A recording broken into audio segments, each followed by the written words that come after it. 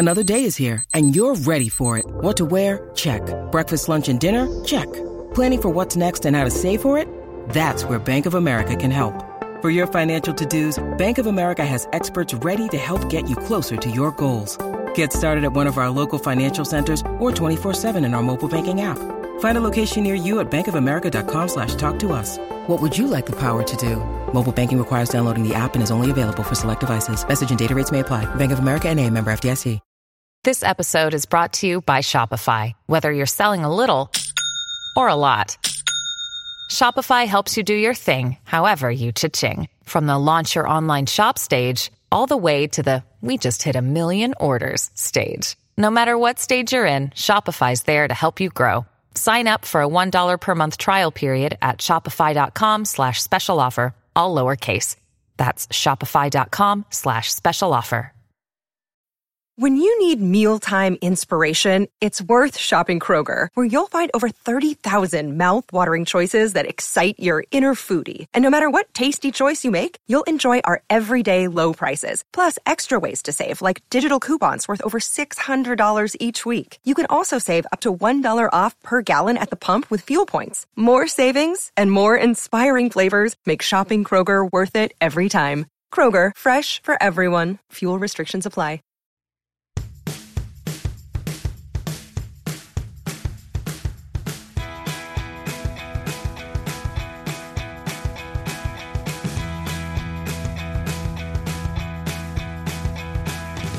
Hello, everybody, and welcome back to the 90 Day Fiancé Wrap-Up Podcast. We're here today, of course, to talk about Season 9, Episode 7. These couples are doing the most. They are the worst of the people, but that means it's time to hop aboard the Hot Mess Express, of course, and dissect every little bit of nonsense we see. I am, of course, your host and conductor, Puya Zanvakili, ready here to go once again.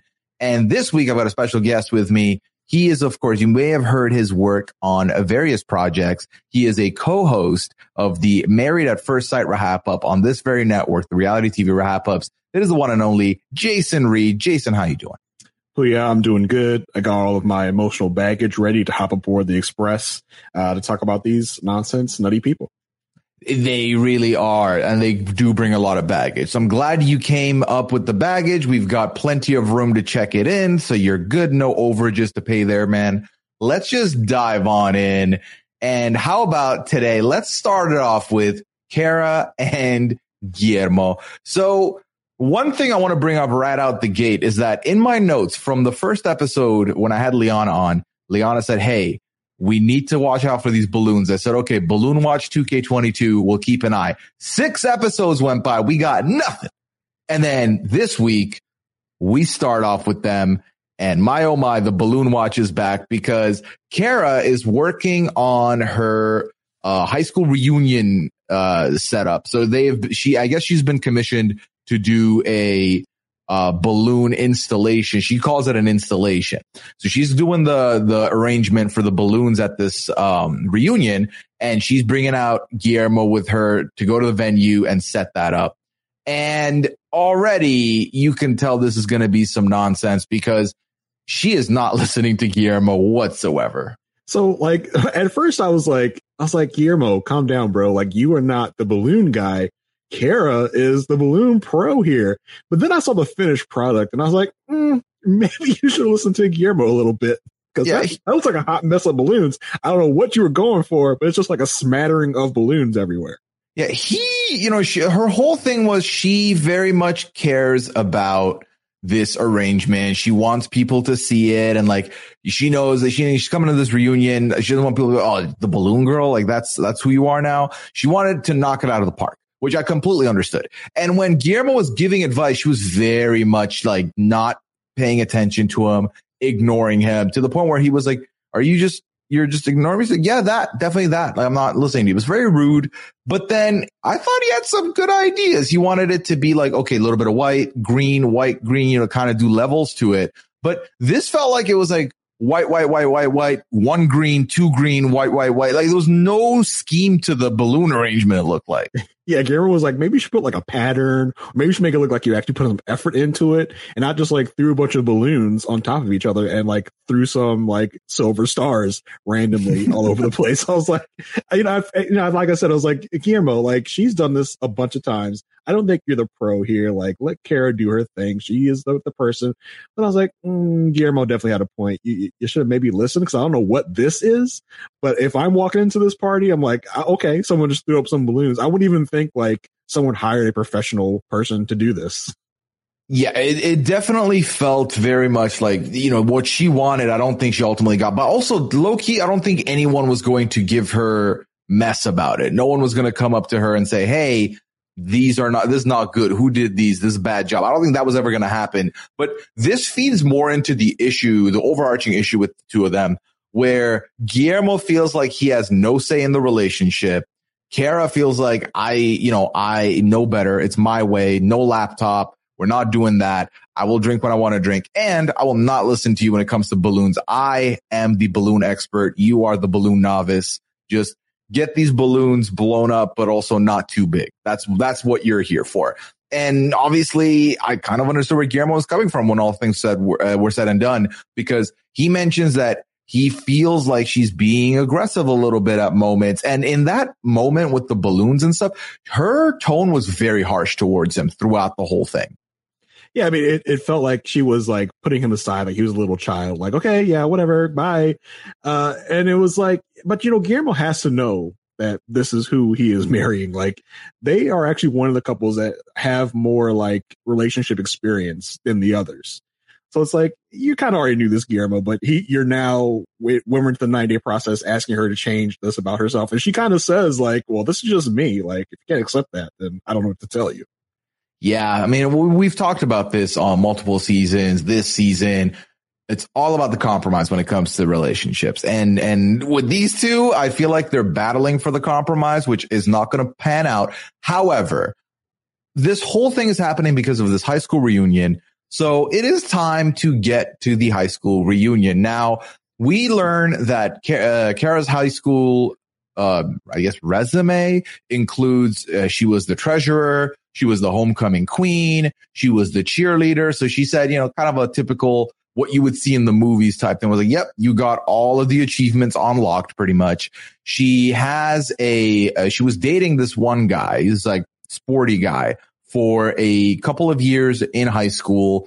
And he's the guy that she got homecoming queen and king with.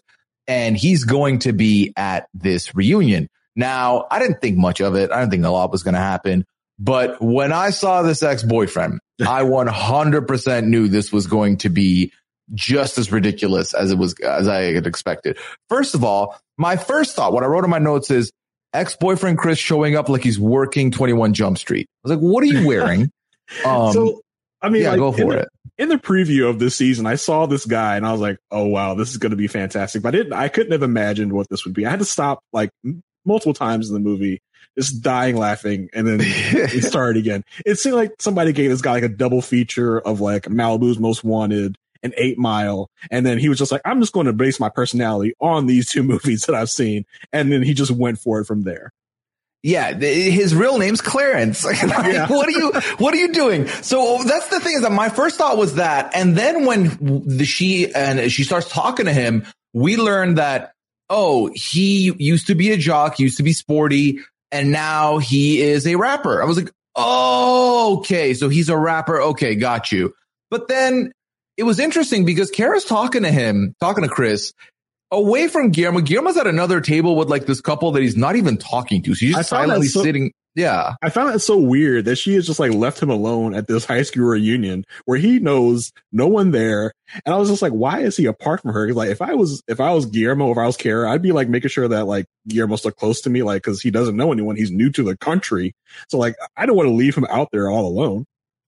Yeah. And that's the thing, is that part of it felt like he was fine being alone. But then the other part of me was like, he's looking at her like he wants to go talk to her, but is she just doing her own thing? She's not inviting him over. I don't know the case, but ultimately when they're having this conversation, Kara and the ex Chris, this line comes up, and I did pull the clip because it was too good not to share with everyone. You're still looking good, though, bro. Thank you. You're still looking good there, bro. Why are you broing at her? I don't get that. Yeah, he's definitely watched too many movies and too many TV shows about Black culture, and now he's appropriating it. And like you said, he's calling her bro. It's like, and he's like, my queen. And it was cringy the whole way through, but it was a nice cringy. Like, I love this kind of cringy nonsense. I can just laugh and laugh and laugh at, and like be happy that I'm not in the situation. If I'm Guillermo and I come over there and I'm talking to this guy, like, I know I have 90-day cameras, but I'm also looking for like punked cameras. Like, this is a joke, right? Like, this is not a real person. Like, y'all have made this person up for this scenario, right? Well, that's the thing. He was when he was asked about it in his confessional, he mentions, the ex isn't afraid to show his colors, and it's like a very strong personality coming. I was like, yeah, he's doing a lot, definitely doing a lot here. What did you think of Kara? So when Kara showed her tattoo, so they were talking about Guillermo, and Chris was like, do you think he's gonna have a problem with you talking? He's like, no, I don't care. Like, it's gonna be completely fine. Look at this tattoo I have on my finger. It says "not fussed." That means I don't give an F. I do whatever I want to do. I was like, is that not fussed? Is that I've never heard anyone say not fussed to swap out, like, I don't give an F. I feel like I don't give an F hits harder. Yeah, you could have come up with 1,000 other phrases to mean that same thing. And not fussed, like, I would look at this not fussed tattoo and be like, so what does this mean? You're not a fussy person? Like, you were a fussy child as a baby? What is this? What does not fuss mean? Because it's not a normal parlance in our like vernacular. I don't know what not fussed means.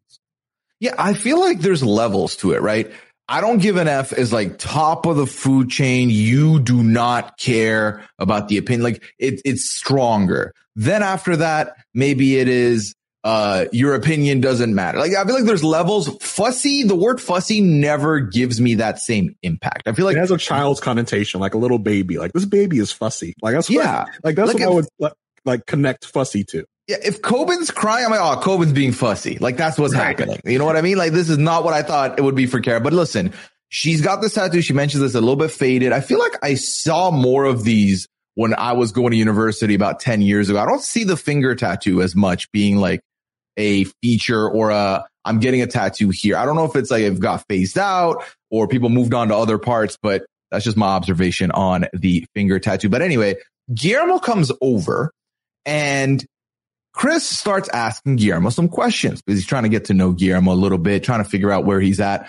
But then also Guillermo starts asking some questions. So the main thing that happens here, Guillermo asks Chris, why did you two end up breaking up? Jason, what did Chris respond to this? Well, I mean, Chris goes like in the whole story, like, so look, right. I was over her house, right? Like, just chilling or whatever, right? I was on break from college. Like, he's got this whole like this connotation that is not as a black man that I wasn't very, happy with. But he basically tells a story. He went over to her house, found some nasty text messages, and basically showed them to her. And then Kara's like, I don't even remember that. Like, I have no memory of that. And it was funny, like, after this gets revealed to Guillermo, like, Guillermo and Chris kind of like team up against Kara. Like, what were you doing? Why would you do that? Yeah, it's interesting. So what happens is Chris was visiting Kara from college on his break, and he saw that her phone she got a text and she was asleep. The text read something along the lines of, I had a great time with you. It was a great kiss. And he woke her up and said, what is this message? And Kara completely plays it like, oh, I don't even remember this. And then later, like you said, mentions, oh, I completely forgot about that. I didn't that was 10 years ago. I don't remember. I'm sorry. You would remember why you broke up if it's for sure. cheating. Like, for sure. And this is someone who was your like high school sweetheart. You will remember why it ended. And especially if you found out in that particular way, like you were asleep, somebody confronted you about a text message on your phone, you would remember that. Yeah, because it would be part of one of the most gut wrenching moments you've had. Oh, I was like deep sleep, and then I suddenly woke up to my ex holding my phone in front of me saying, what is this message about? And it was a message from me kissing someone. Did she say it was massage school? I think it was massage school. Yeah. Yeah. She said that, oh yeah, I did kiss the guy at massage school. I think I remember that. But like, so this tells me like a couple of things. Like, if you if you really don't remember this situation, this tells me you may have had many of these situations and you just forgot this particular one, which is bad. And then if you also like are lying to me, like that's bad too, because you're lying. Like either way, this is not a good thing for you to say. Like, oh yeah, I totally forgot about that. Yeah. And Guillermo picks up on this and he will have a conversation with her later, which we'll get into, asking her more about that situation. So we talked about them teaming up. The next thing Chris says is, yeah, one of the other things, man, she was very controlling, bro. Like it was always me, like I'm doing this. So how is she with you now? Guillermo takes a pause and he goes, yes, I would say she's kind of like that. And then Chris said, listen, when the time comes, if she does this to you again, you got to say no. Because I'm not going to lie to you. I'm not going to lie to you in front of her. You have to say no. I'm not going to lie to you. Kara's controlling. And if this was a pattern from 10 years ago that she was controlling, that pattern's very much still present 10 years later, maybe in a more mature form, but it's still there. That heavy-handedness, I'm going to tip the scale, we're going to do it my way is still present. And we've been seeing little examples of it throughout the episodes.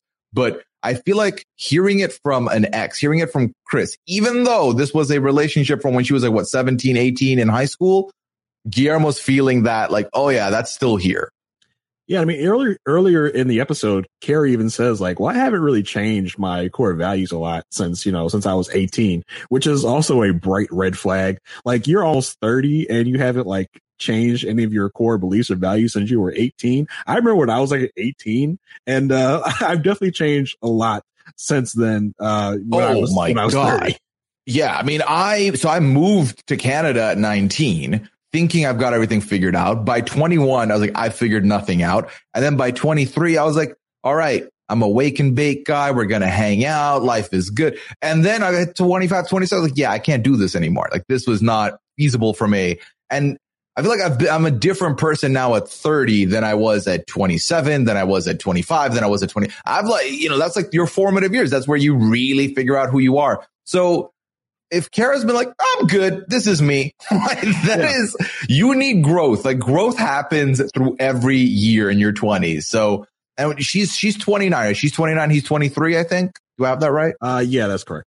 Yeah. So there has to have been more, but also I'm not going to like judge her off of this one clip because like maybe there's more that we haven't seen. We'll get to it. But when she herself says that is indeed a red flag. Okay. So then, the next scene we see, obviously the reunion's over, but they have to go back to the venue to pop all the balloons. They take it down. You got to pop the balloons.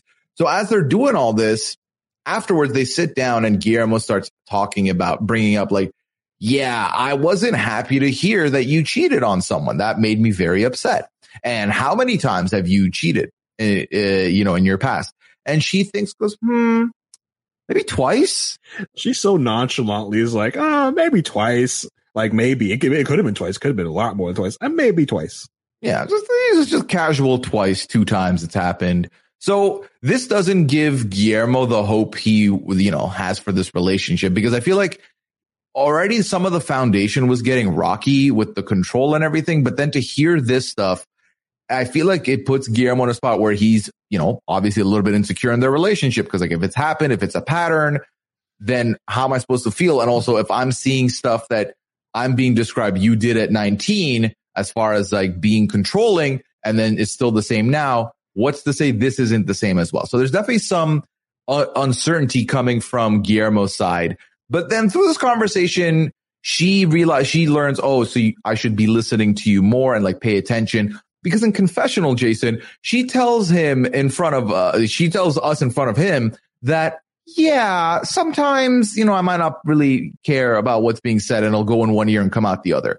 You know how bad that is to hear? If I felt like I'm wasting my time talking to someone, like when I use my words, I'm using my words. When I'm speaking, I'm putting all my thought behind it. So to feel like someone's completely disregarding it by not even paying attention, pretty insulting. And for her to say, like, what you're saying just has no value, so I just put it out of my mind.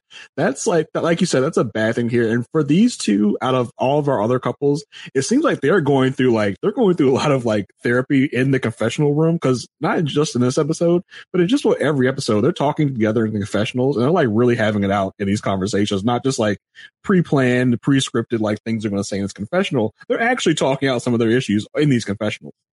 Yeah, I feel like it's one of those things where Guillermo's 23. So we just talked about how I've gone through a lot of growth in my 20s. You've gone through growth in your 20s. Guillermo's still like yet to figure himself out.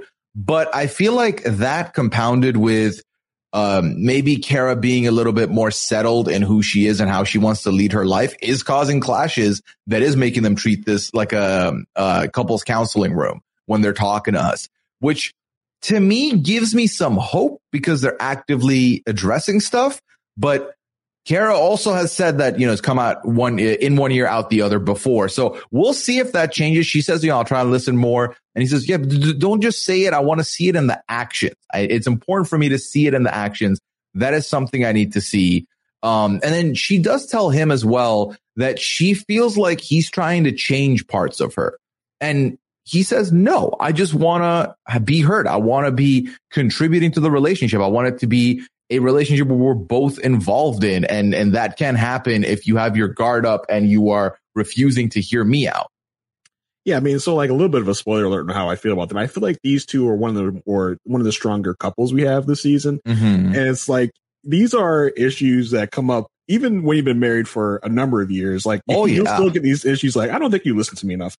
And they're really dramatizing this whole like I cheated twice when I was 17, 18 type of thing. I don't think it's that big of an issue. Now, right. Listening, of course, is always going to be an issue. It's always an issue in couples. But I think these two are strong, going to make it in the long haul. I did want to say about the balloon popping. I don't want to be anywhere near Kara where she's popping balloons for her display, because she was hacking at these things. I don't want to be anywhere close because she might stab an artery and I might be bleeding out. Well, that's the thing. They were using like screwdrivers to do it, but it wasn't like a sharp something like just these like murderers' weapons. And I was like, okay, this may not be the best way to do this. Like, I pop balloons by like putting my thumbs in them and like popping them, but I don't know why they felt they needed to literally murder these balloons. Oh, and then when they were setting up the thing and they were have these unused balloons, and Guillermo was like, why don't we just give them to kids in the street? I was kind of with Kara. I was like, okay, it's not that easy to find kids on the street here. Like, we'd have to go like in certain neighborhoods, and we're not doing that today. So I don't know what you want to do here. Yeah, it was like, it's a nice, sweet gesture from little baby Guillermo. I know he's not going to love that, but and not the baby. Okay. No, definitely not, to clarify. It was like, I can see where his heart is at, but also if they don't have time and they have to come back to this reunion anyway, they're not going to be able to go around like, hey kids, would you like this balloon? Like, no parents are going to be like, yeah, take the balloon. Like, take this. Like, I don't know why they're handing out balloons. It's a weird choice, but I think ultimately it's like we just don't have the time, and that's simple as. One other thing that I wanted to bring up with what something Kara said in the conversation here was that she mentions, I feel like part of me feels like we're good as a couple because we're not the same. Like, we're different. And obviously people have heard of the term opposites attract. I think there's certain truth to that where, you need all the elements when you're in a relationship. And if one partner has like 3 of them, the other has 3 of them, that's good because you're going to help each other out in parts that maybe one of you has a little bit of a weakness in. But I feel like Kara was almost using that to be like, so it's good that I'm my way, you're your way, so we shouldn't change anything. No, you are each your own way. That's good, but use that to become better. The 2 + 2 = 5 of it all. You need that synergy. And I feel like that's where Guillermo might be looking at coming from. So we'll see where they go from here. But I also agree with you. I think ultimately, we talked about this at the beginning of the season. There's not a lot of drama here with these two. I feel like they'll figure it out. They're young. They're in this relationship. They're both like, they'll figure it out. I feel like they're going to be fine. Yeah, I think Guillermo, for his part, like as someone who is 23, but it seems like he's gone through a good amount in his life. He seems like really mature for his age, whereas Kara seems a little immature for her age. So I think in that way, they may balance themselves out a little bit. But like you said, I don't think Kara was getting across what she wanted to get across by saying, well, I'm unstable and you're more stable, so we fit perfectly together. No, girl, like, you still got to get a little more stable. It's not that type of opposites attract. Like, you have to grow up a little bit to make this work. Yeah, it's like you're outgoing. He's a little bit more reserved. Together, you can find a middle where he's going to come out of his shell more and you can be brought back down to earth sometimes if you're like, you know, on a different level than him. Like, that's more of what we're thinking here. I will say next time on bye week, Karen Guillermo not going to be back. So again, that gives you all you need to know is that they're one of the couples that's likely to get more swapped out this season in the rotation than others. 100%. I don't think we're going to get any big fireworks from this couple, you know, for the whole season. But, you know, I'm interested to see where they go. Yeah, I'm rooting for them. You know, I'm rooting for these two. Hopefully they can figure stuff out. All right, Jason, let's take a quick break. When we get back, we will dive in and talk about the next couple here. And that's going to be Bilal and Shaida. Wyndham Hotels and Resorts makes travel possible for all. Whether it's the long haulers looking for a great cup of coffee, a roomier rest for the on-a-whim road trippers, or a place to make summer memories with the whole family. No matter who you are, where you're going, or why, with 24 trusted brands to choose from like La Quinta, Days Inn, and Super 8, your Wyndham is waiting. Get the lowest price at WyndhamHotels.com. Restrictions apply. Visit website for more details. This episode is brought to you by Snapple. Welcome to the Snapple Market Auditory Experience. Close your eyes. Imagine you're walking into your neighborhood store. You make your way to the back and reach for your favorite Snapple flavor. You can't wait. You take a sip. Whoa, that's a lot of flavor. What flavor are you holding? Now open your eyes and check out Snapple.com to find ridiculously flavorful Snapple near you. Look, Bumble knows you're exhausted by dating. All the, must not take yourself too seriously, and 6'1" since that matters, and what do I even say other than, hey? Well, that's why they're introducing an all-new Bumble, with exciting features to make compatibility easier, starting the chat better, and dating safer. They've changed, so you don't have to. Download the new Bumble now. All right. So we're going to talk about Jason, the number one prankster on 90 Day Fiancé, and poor old Shaida that has to deal with said pranks. This past couple weeks has been rough with them because, you know, the last time we spoke about them, we had the entire exchange with the first Juma prayer and, you know, the awkwardness there, the tense stuff, you are violent and you put your hands on me versus it was a playful thing, the lectures. It was a lot. This episode, not a lot. They really got almost nothing. The one thing they got, they showed us in the preview, and that was the gondola ride that they took on, you know, on their night out. Yeah. So, you know, I concur with everyone else that's been on the show, that's been online, that's ever seen the show. Bilal is a joke, and he, you know, shouldn't be anywhere near women at this point. He is, you know, misogynistic. He's an asshole. He's awful. I was happy to get only a little bit of content from them this episode. And even that content, he couldn't really say things the right way. And he just still came off as a jerk, even given like 5 minutes of content. He doesn't have to try a lot to get there. You know what I mean? It's very weird. It was almost an art, the way he does it, the way he's the worst in every scene he's in. So, they are 81 days, to the wedding. So they're 9 days into the relationship now together. And, you know, they're out on a date night. They seem to be happy. Everything's good. He's twirling her in the street. They're having a good time. They walk by these gondolas and Shaida says, this is pretty nice. We should probably do this someday. This will be good.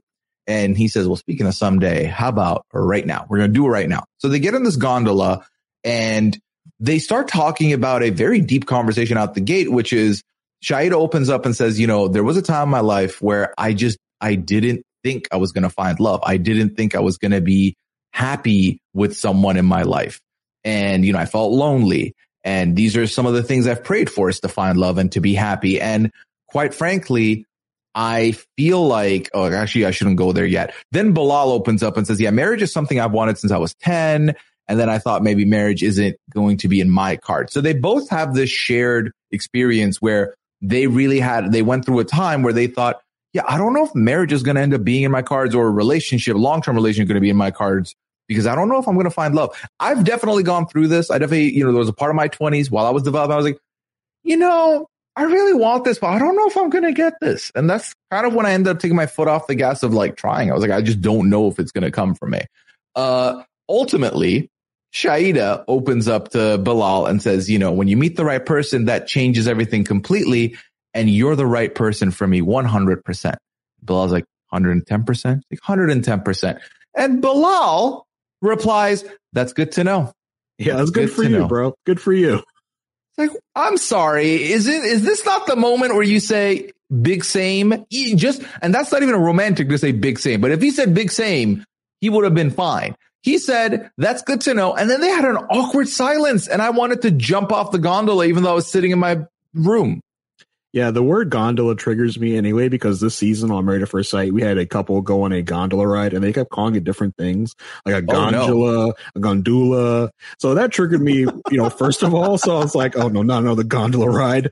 But yeah, I found this conversation interesting where they both said they were nervous about not finding love. As, Bilal himself has been married for a number of years before, and Shaeeda was engaged and called it off. So like, I guess they at one point thought they found love, and then after that was just like, nope, not going to happen anymore.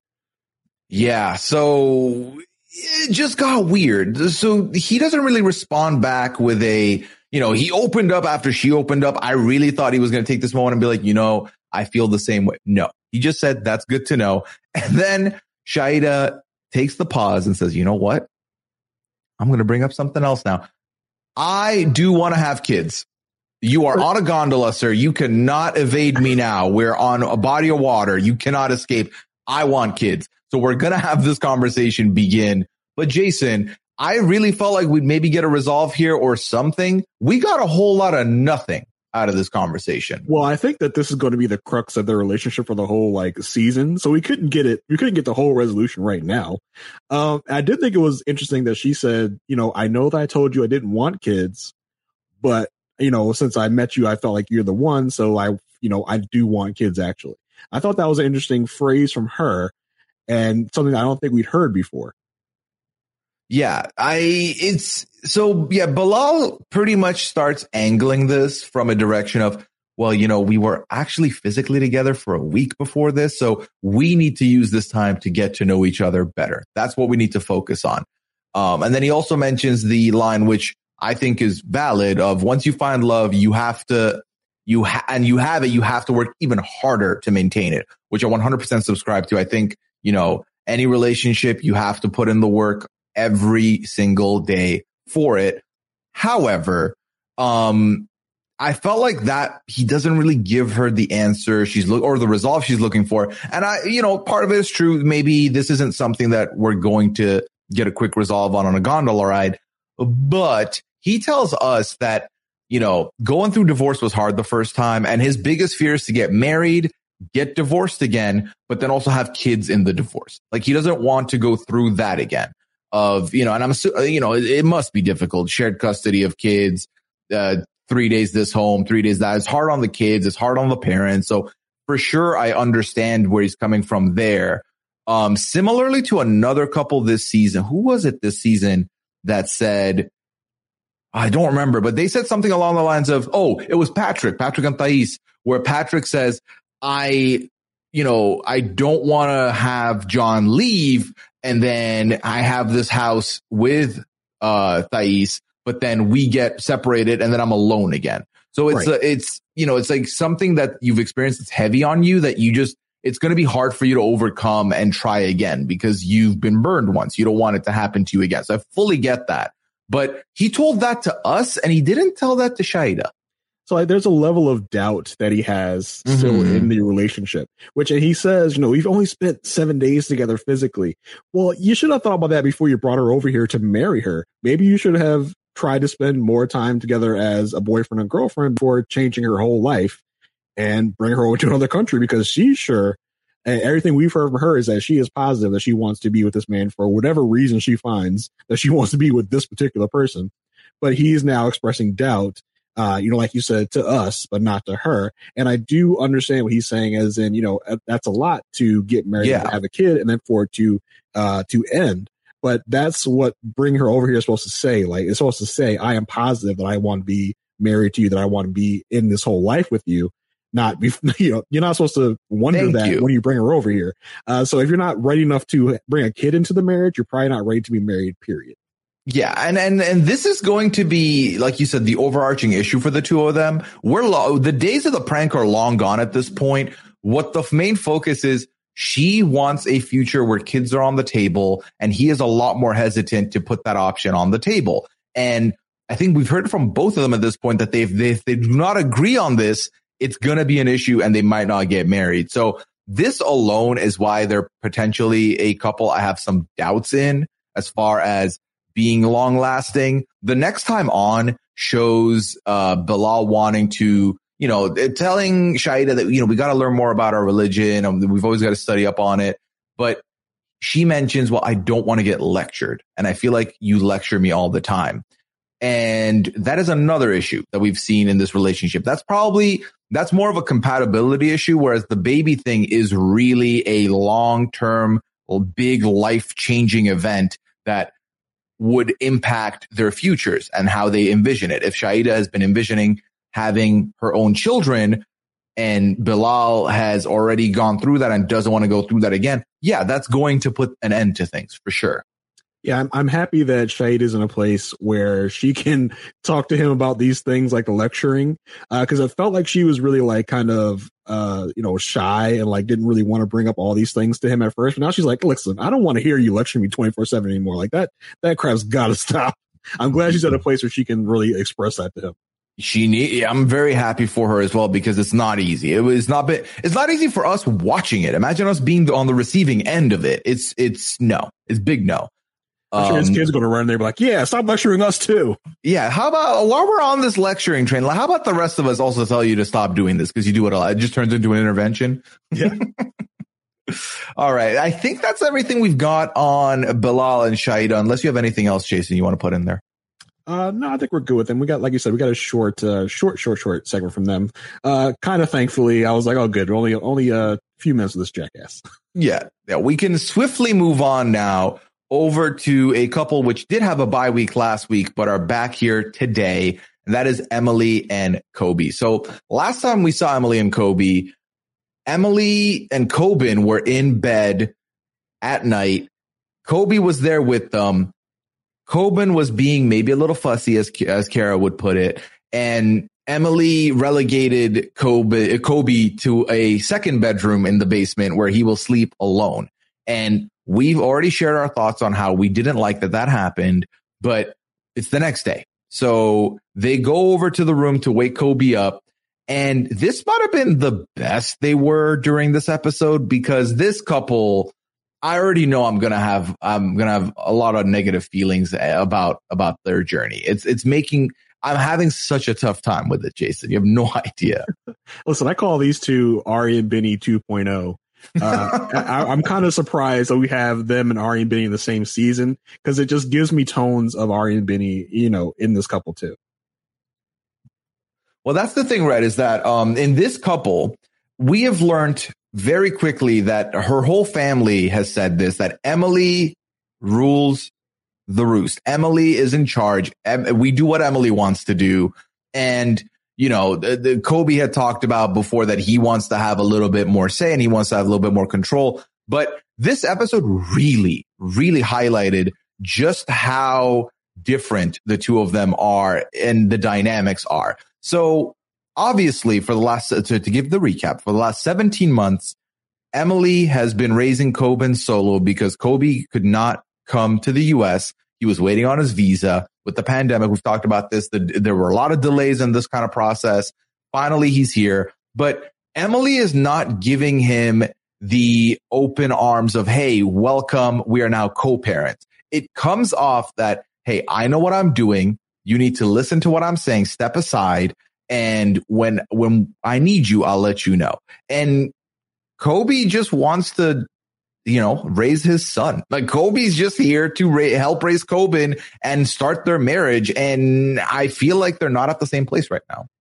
Yeah, Kobe is so dutiful to Coben. It's so wonderful to see. And it's crazy that Emily is just not letting him in whatsoever. And she references like not letting him sleep in the same bed. And then later when they're driving, she's like, well, I don't know when that's going to happen. Like, so I'm never going to be able to like sleep in the bed with either my wife or like my wife and my kid. Like, that's weird. It's a big, and the thing is, Kobe had mentioned last time that, this is something we had talked about. And I said, if we have to, can we please get a bigger bed so that we can make this happen? But the bigger bed's not there. And if you don't know how many months it'll take, like that's difficult for someone to wrap their head around for sure. But now she decides like today, I'm going to take Kobe around Salina. Am I pronouncing that right? Was it Salina? Yeah, Salina, Kansas. Yeah. Nailed it. You could take him around Salina, show him the city. You mentioned Ari and Biniam 2.0. They literally did this last week where she took him around the Princeton area and showed him around. They're doing the same thing here, but we get to the car and Kobe says, listen, how about you let me drive because I'm a much better driver than you. Immediately, I was like, all right, Kobe, you approached this the wrong way. Yep. If you said, I would like to drive, I want to be the one behind the wheel. That's a different vibe than you're not good. Let me show you what a good driver does. Because I feel like that put Emily's guards all the way up. And then Emily said, no, I do not trust you to drive with Coben in the car. That is not happening. I refuse. And I thought Kobe's argument of, well, here all the roads are wide. There's a lot more room. So I've driven a lot smaller roads. So I'll be able to do this just fine. We talked about this last week where I don't know if his driver's license is valid here or if he has to convert it. So maybe from that angle, I was like, no. But the way Emily phrased it was, no, I do not trust you to drive with Coben in the car at all, which I didn't love. But so I was a little bit on Emily's side to begin with. Until she started getting like mad crazy. Like she was like, I don't know if I want you driving with Coben in the car. This is your first time driving in America. And whereas Kobe was like, you guys have such wide roads and you guys can do anything you want on the road. I was like, oh, that's not exactly true. Like, so if I was Emily, I'd also be like, I kind of want to see how you drive like first in America without Coben in the car. I kind of got where she was coming with that. But then when she started going with the, this is my car, not our car. That was where I was like, oh, now you're wrong. now you're wrong because you're getting married to this man. So what is yours is his. What's his is now yours. You should get used to that. Yeah. So I'm looking at this website right now and it says all U.S. states recognize foreign driver's licenses. In most cases, your license will be valid for up to 4 months after the date you enter the U.S. So he could drive. He could definitely drive. They do also say consult the DMV in the state where you wish to drive to confirm the length of validity and the rules for driving with a foreign driver's license. And then your foreign license is valid if accompanied by international passport. So he could drive. He very much could drive. But we're not sure exactly what the differences are between like, I don't know, driving where he's used to driving and driving here. Like, well, right. There is a slight difference, if any difference at all. For sure. Because so I would like to see him like driving maybe without the kid in the back. Like, yeah, I would like to see that, but she went about it the wrong way. Everyone here went about this the wrong way. I think everyone, had their heart in the right place, but delivered it in the worst way possible. I really do. Cause I can tell you this in Dubai, and I might be wrong here, but in Dubai, you couldn't turn right on a red at all. When I moved to Canada, I learned, you can turn right on a red. That is a thing that happens here. So just little differences like that could make all the difference. So from that angle, I'm also happy now, all things considered, that they didn't go through with this. But I think both combined, him saying, I'm a better driver than you, so I should drive. Didn't love that. And then the way she approached it as well, didn't love that. We move. They're in the car. They're going around Salina. He is seeing stuff. He asks, are there clubs? He's like, what's going on here? What's the situation? Is there nightlife? Is there clubs? He's like, no, there's some bars. And, that's our coffee shop. That's where we get coffee. And Kobe has a confession that was pretty funny. He's like, is this really America? Like you hear about New York, you hear about Miami. What is this? And I feel like this is what happens when you do not give your partner potentially hey, look up Salina.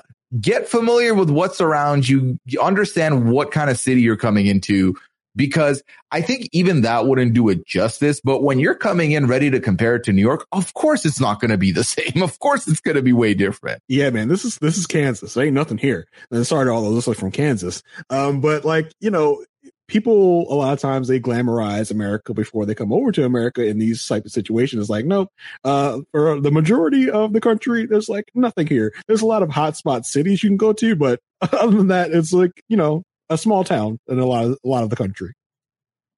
Yeah, and we missed this from earlier, but before they started to talk about the car and like start considering doing the tour, there was a scene where Kobe was trying to change Coben's diaper, and Emily from like 2 feet away was yelling out like, "No, you can't do it like this. You got to have all the stuff ready." And Kobe's just, you know, trying to do it on his own, trying to show that he can do it.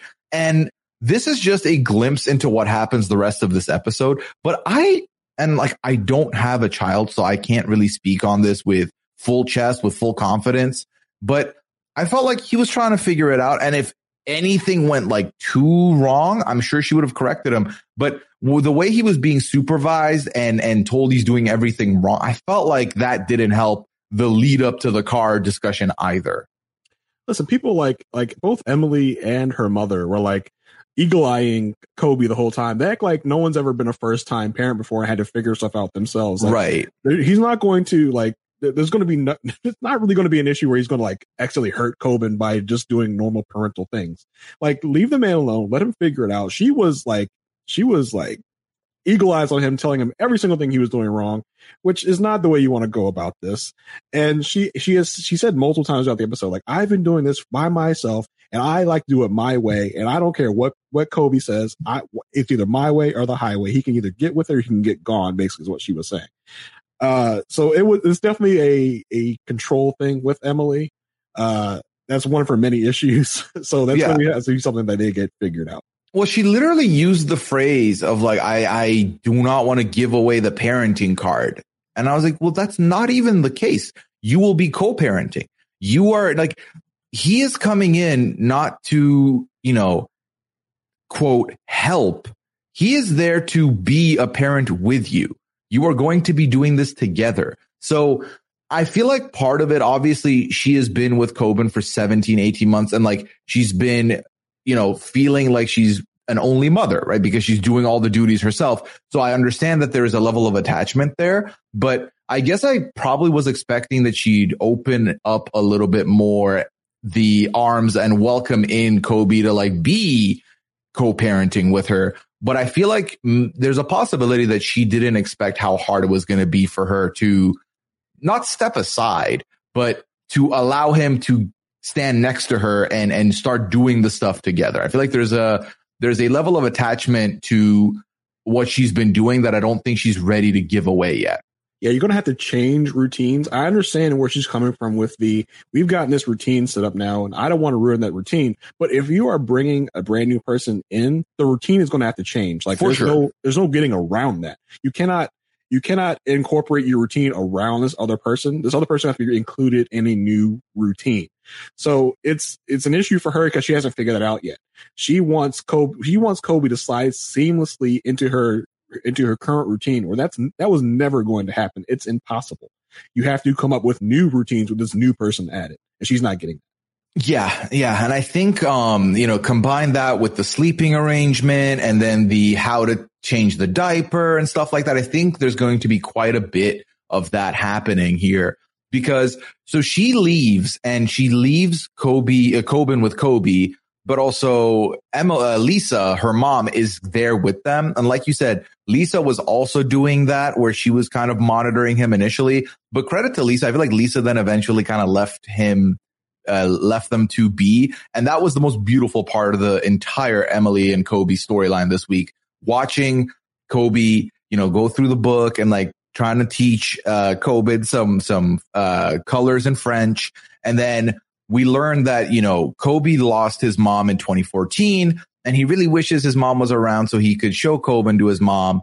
He really wants to show Kobe his African roots. He wants to, have Kobe know a whole other side of where he comes from in the upbringing of the child in the United States, which I thought was beautiful. So he decides like he wants to try something from Cameroon with Kobin, and it's these ground nuts that he's brought that he wants to have Kobin try. Unfortunately, before he gets the chance to do so, Emily comes in and is immediately against this. Like, no, we are not doing this. This is a choking hazard. And Kobe says, well, you know, I've had this as a baby. Like, you know, we've had this as a baby. It's fine. Nothing's going to happen. But she doesn't want it, which is fine.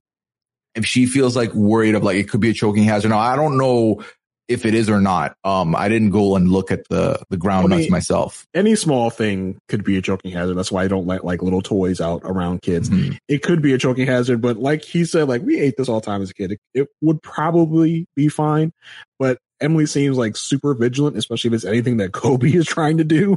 So that's why she put the kibosh on that. But they could have found some other way to give it to him, you know, without it being a choking hazard. I think Kobe just wanted in any way to incorporate his culture to his son. Mm-hmm. And we could have found some other way to give this food product to the child, like grind it up, do something, put it in something.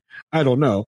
But it wasn't really the fact of like, I want to give my son this thing. It was like, I want to give him this part of this culture. And we should have found a way to make that happen. Yeah. Now, as far as Lisa, Emily's mom, I've been side-eyeing the mom and dad, every single episode of the season because the way they act towards like Emily, and then when Kobe gets there, like especially in the first episode, they're like, well, you know, you don't have to marry this guy. I was just like, okay, I get where you're coming from, small town Kansas family. You guys are really like not cool with. I'll say this particular person coming into your family. I've gotten that vibe from them every single episode, and especially with Lisa this episode, she's just like looking at him like, why is this man in my house? Like, it's weird. But she did relent at some point. And the only time that Kobin was #no fussing was when he was with Kobe in this episode. Every time Emily tried to pick him up and do something, he was screaming and crying, always trying to grab at her boob. Like, this was the only time he was no fussing, was when he was with Kobe doing these, like, you know, talking about the French colors, just sitting down and talking with him. That was the only time he was calm and cool. Yeah, I feel like, you know, there were moments, obviously, when Emily was going to leave and she passes Kobin off to Kobe, that Kobin started crying. But after that, it seemed like, you know, Kobe's doing fine. Kobin's fine with Kobe. So, like, leave it be, please. I did look up. So there is a Cameroonian dish called embo. I might be pronouncing this very wrong. But it is a pudding-like savory meal made with the roasted ground nuts. It's a ground nut paste. So definitely they could have done something with it to like have it be fed differently if their choking hazard's obviously there.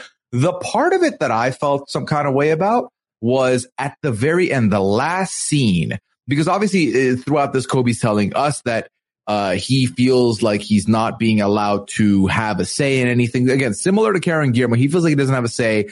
And Emily has a scene where confession where she says, you know, I have been raising Kobin for 17 months. I know exactly how I want to raise him. Kobe needs to respect it, step aside and just follow.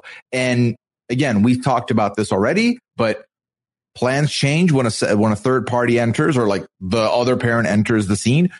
That system you've created has to be adapted to the new addition to the family. So that's never going to be the case.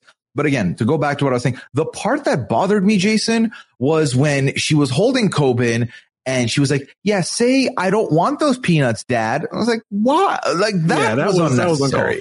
Uncalled for. Like, don't put words in this kid's mouth. Like, oh, choking hazard, I fully get. But to essentially yuck it, I did not appreciate.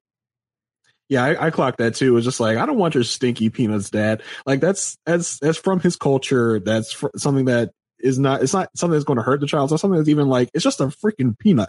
Like, let it go, lady. Like, it was. Yeah.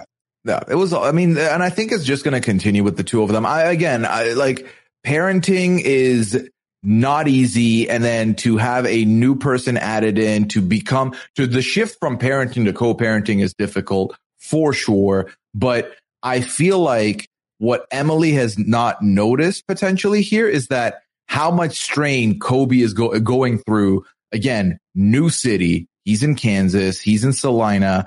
He's living with his in-laws, which is, you know, if you don't know your in-laws that well, could be awkward, could be difficult. He is now meeting his son for the first time, but he also there's a particular set of expectations of how he can approach his own son, and he can't do it this way. It has to be that way. Like, it is a lot. And I genuinely think we're going to see them have a fallout very soon. And it's already starting in the next episode, where we see Kobe be doing some chores around is it the farm? The outside, it looks like a farm barn type situation. Yeah. So he's doing some work outside, but it's very similar to how he was when he had Coben in his arms. Emily's telling him to do it this way, do it that way, get in there, scoop this up. I feel like I have to show you how it's done.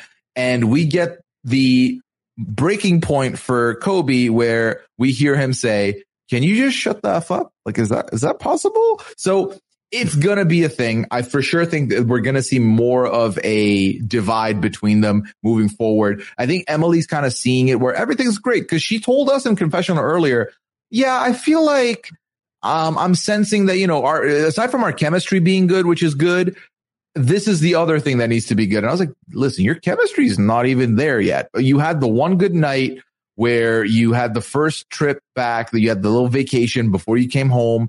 That's not enough. I feel like you two have a lot more to work on than you may realize. Yeah, I mean, listen, this is only the second day that he's there, and there's already this much pressure built up, and Kobe is already feeling this kind of way on the second day. So you can imagine, we got 88 more days left until we either get married or we don't, and they're gonna have to figure out something before that, because Kobe's getting ready to bust already on the second day. Yeah, 100%. It's gonna be a lot. We're gonna keep an eye on them for sure. Let's go ahead now and talk about Jibri and Miona, from one farm to another farm this episode. From the next time on for that one. Anyway, Jibri and Miona are going to go visit Jibri's grandmother. That's the first scene we see with them. Jason, how did you feel about this initial introduction to Jibri's grandma? I really like Jibri's grandma. She seems like a total 180 from Mahala, which is interesting because that's her mother. So it was a fun little introduction. Jibri and Miona coming up with the matching pink, pseudo cowboy, do you matchy with your partner? Do you do that, Jason? In no way, shape, or form will I ever match with my wife. If me and my wife ever have the same thing on, we're going to go out, I change. I'm like, nope, I'm not going to be that person. I'm not going to be that couple. So I'm definitely changing my clothes if we are in any way matching when we get ready to go out. Yeah, Liana and I will have moments where I'm like, what are you wearing? And she's like, oh, I'm picking this out. I'm like, oh, maybe if I pick something that's like a similar-ish color, that could be cute. But almost always I'm like, oh, okay, I don't know I don't have the I don't have the stones to do it, to be that couple, the matching couple. I saw you and Liana in New York. Y'all had matching jumpsuits on. You had a shirt that said hers and pointed to the left, and she had a shirt that said his and pointed to the right. Don't lie to the good people. I saw you and Liana in New York. You really gonna cap like this to everybody? There are witnesses, Jason. They saw us. They know. They will all back me up. I'm positive. I think we were both wearing black. Ultimately, no, y'all had on pink jumpsuits. Okay, yes, I remember it. No one will refute my account. I hate to break the news, but yeah, Jibri and Miona, they took their style from us. We were wearing the pink first, and now they're here rocking it at this farm. Unfortunate, but it's flattering that they're imitating us. It's okay. The truth comes out. It really does. Well, the truth does come out at this farm here because, we do meet Grandma Shane, and Miona's not been around horses before. This excites Jibri. Jibri's very excited to see Miona in, this environment. This is something he's grown up with, and he likes seeing her in this scenario. When she goes over to help Shane with some of the, I believe it was the horse excrement, I'm assuming, is what they were pushing around mud, there. Which is, I think, mud, and probably also had some horse stuff in it as well, which they kind of spread around the stall, looks like. Was what he mentioned that. He mentioned, she's used to Serbian muck, and now we'll see how she does with the South Dakota muck. And I was like, all right. So as this is going on, he calls her, what is it? He's like, you look like a really cute cowgirl right now. And she's like, don't lie. I know how I look. This isn't a good look. So yeah, no one's looked good scooping poop. Like that is not an environment. Like you could look 11 out of 10, be in your element. The minute you are scooping poop, whether it's horse, cat, dog, I'm not like, I'm liking what you're doing right there. When you get you to bed later with all your muck all over your pants. Yeah, this is a big no from me. Listen, with all of Miona's like faults that we've seen like outside of the show, and listen, don't think I didn't clock those modeling photos that they showed when they were talking about matching, which was as Mari talked about last week, the blackfishing of it all, which was evident in those pictures. But from what we've seen on the show so far, as far as her demeanor, like she's been like a model, like, kind of person to most of the people on this show. Like even when she came up to the grandma, was like, "Hey, yeah, I'd love to help. Like, no problem." Blah blah blah. Yeah. She's being very nice and cordial. I saw a post on Reddit earlier that was like, I don't know how this cast has done this, where I think that these two are the most compatible. I was like, it's wild, 100%. Isn't it? It's wild because she is trying, bless her heart. Miona obviously came in with some expectations of what she wants. And I think more so than the other foreign couple, not foreign couples, but like the foreign component of the couples, she's been very vocal about what she wants from the beginning. I don't want to live here. I want a beach wedding. These are the two things I really want. And she's not hid those from Jibri, but at no point have I seen her be like, nope, I'm not going there. I'm not doing this. Well, with Brandon and Julia, a couple seasons ago, we saw Julia try, but complained a lot throughout. And with Miona, while she's not happy, she does do a good job of putting on the happy face and give stuff a try and like attempt to do what she can to make the most out of it. What I don't like about this couple is that Jibri keeps trying to push her hand a little and be like, all right, well, this is where we're going to be. It's like, no, I've told you I don't want that. He's like, yeah, but this is what we're going to do. And it doesn't feel like there's an open discussion, which is very frustrating. Yeah, I mean, it feels like for this couple, like as fake as this storyline is, and from the first episode of Jibri, quote unquote, tearing his pants, and oops, I gotta tear my pants, and oops, I left the car window down. It's from the first episode. I was like, yeah, this is a nonsense fake storyline, but I'm gonna go with it anyway. I'm just gonna roll with it. But yeah, from jump, it's been like Jibri has like really tried to force things, and even though he knows that Miona's not gonna like this, he's like, it's fine, she'll get over it. But at some point, maybe I don't know if the claws come out in Miona or what, but it's not gonna be great the whole time.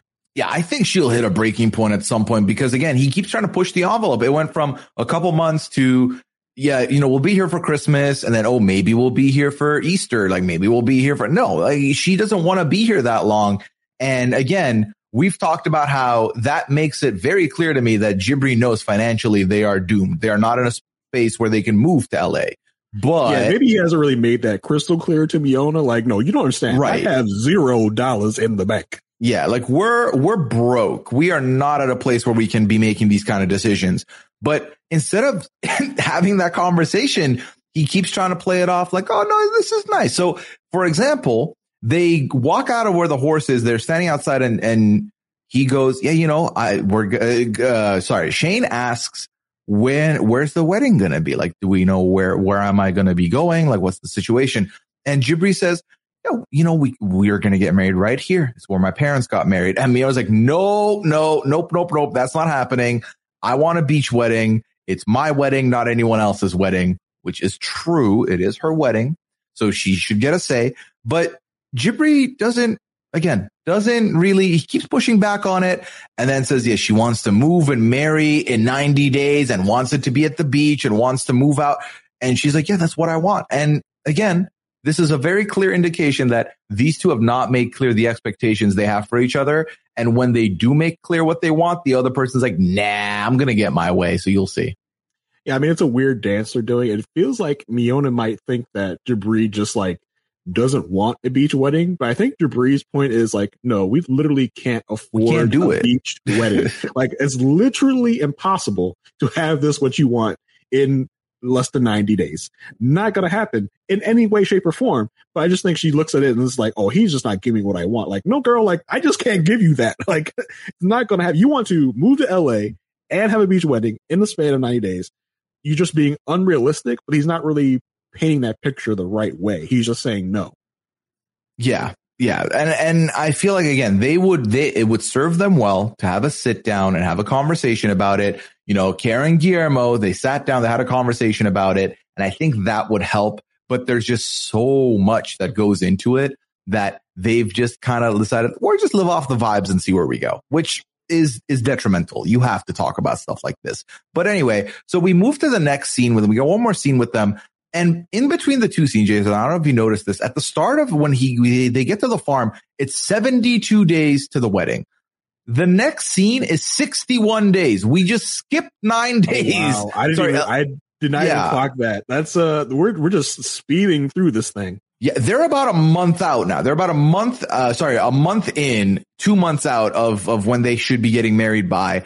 And Jibri tells you, things have been awkward and tense, but I have to go talk to Miona about something. So we saw him have a conversation with David back in the car wash in like the second episode, but they've got this opportunity in Chicago with this producer to get work done on their album, which we've learned to Jibri. This is very important because this is something that's going to help them make some money. And he has to go to Chicago for it, but he doesn't know how to approach this because of how hard the relationship status is between David and Miona. They've been off the wrong foot from the beginning, but he goes in to tell her about this and she says she's disappointed. And again, it all comes down to she doesn't like the way David treated her a couple years ago. He was very judgmental in how she is, and that turned her off from wanting David in their lives at all. But she is not willing to stay in Grand Rapids alone, which I fully get given how things went with Mahala. No, if Jibri's not there, you should not be at the house either. So she agrees to go to Chicago with him, but David has one chance, talk about an 8 Mile, one shot, one opportunity. If he messes this up, I'm out. I'm not going to work on him ever again. Yeah, I mean, she's really in a no-win situation with this, either Chicago or Grand Rapids thing, because both of these things she doesn't want to do. She either has to sit in a hotel in Chicago or, interact with David, which she doesn't want to do, or she has to interact with Mahala, which she doesn't want to do either. So Jibri is really putting her into these bad situations that she doesn't want any part of.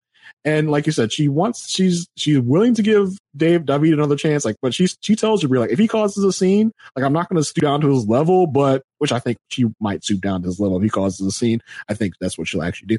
But she says, if he causes a scene, I won't stoop to his level, but I'm not giving him any other chances. He's done with me. Over. Yeah. David is a big question mark in this relationship. We talked about how they might be the most compatible, but David is very much intertwined in Jibri's life, where they are best friends. They are in the same band, and this is the same band that Jibri keeps emphasizing the importance of their career kicking off with this. That's where the money's going to come from. So he's very much intertwined with him, but also needs to be on a good footing with her, which is terrifying because I think that's going to make or break the relationship in a way.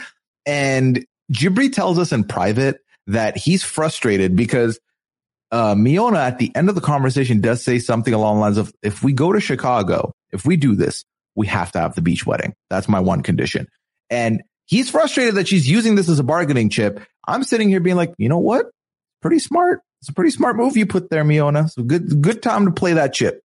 Yeah, and Jibri's like, it seems to be like devolving into a who sacrificed more competition, and I don't like that. You know who usually doesn't like that is a person that didn't sacrifice a lot. Like, that's usually when somebody says when they haven't sacrificed a lot and their partner has sacrificed a whole lot, like, we're just turning this into a who sacrificed more competition. Yeah, because she's winning, my guy. That's why she did that. I mean, let's do that. Let's do the quick comparison right now. Jibri got to the win in that Miona moved in with her family, even though she didn't want to. Jibri has won in that they're staying here for a longer time, and she is playing ball with it.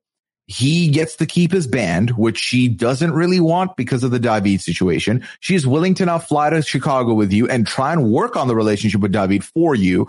these are like what 4 or 5 things that she's agreed to. Let's look at what Miona has gotten Jibri to sacrifice. Look so at far. that. There's nothing there. There's a big fat 0 there in the Miona column. Holding my hand out. Nothing in it right now. Yeah. Okay. I'm moving my hand around. It's kind of dark in there, trying to see if there's anything in there. Oh, but yeah, I don't think there's anything there. Jason, we're so rude. We are wrong. Okay. Miona did agree not to buy corn dogs at the supermarket for dinner. She did. That's do what that. I feel. I'm feeling. I had a box of corn dogs. That's what I had in my hand. There we go. And a bag of that pasta chicken Alfredo, whatever they made for his parents. That night. Yeah. So again, I feel like she is very well within her rights at this point to put this out there. I do think the relationship should never be a competition like that. Where like this is how we're looking at who was blamed more, who was in the wrong more. Like that is not healthy. But like you said, it's very evident that in this instance, when she's putting this out as an ask, it has not been a lot. Okay. It has not been, it's not a big ask. He also seems to relent and is like, okay, fine. You come to me in Chicago, you can have this beach wedding, which I feel like is a lie. He still can't afford his beach wedding even after he goes to Chicago, probably. Yeah. Yeah. So, I mean, let's see where this is going to go, because we move to the next time on with them. And my God, get the fireworks ready. It's about to be nuts because they're in Chicago. We see David. David still has some judgments on Miona, some disagreements about Miona. This frustrates Jibri. Jibri finally hits a breaking point, because the other part of it is I genuinely do see Jibri getting frustrated that people do not understand Miona or aren't giving Miona a chance. And lucky for his family, he reaches his breaking point in Chicago where David and Jibri start engaging in fisticuffs. I don't want to say fist fight because there were no fists. Fakest fight I've ever seen. That did not. Was this worse, or was the what's his name? Andre. Remember Andre and Andre's brother? Who was the faker fight? Boy, I don't know which one is worse. I want to see this whole fight first, but that Andre and Charlie fight was nonsense. I feel like I was in the pitch meeting when Jibri like called the 90 Day People, like, listen, I got a great like story with me and my fiance / wife already. Me and my fiance will come over to America and we'll live our lives. And then 90 Day Fiance producer like, okay, I guess. I mean, we have that a lot already. Okay. Listen to this.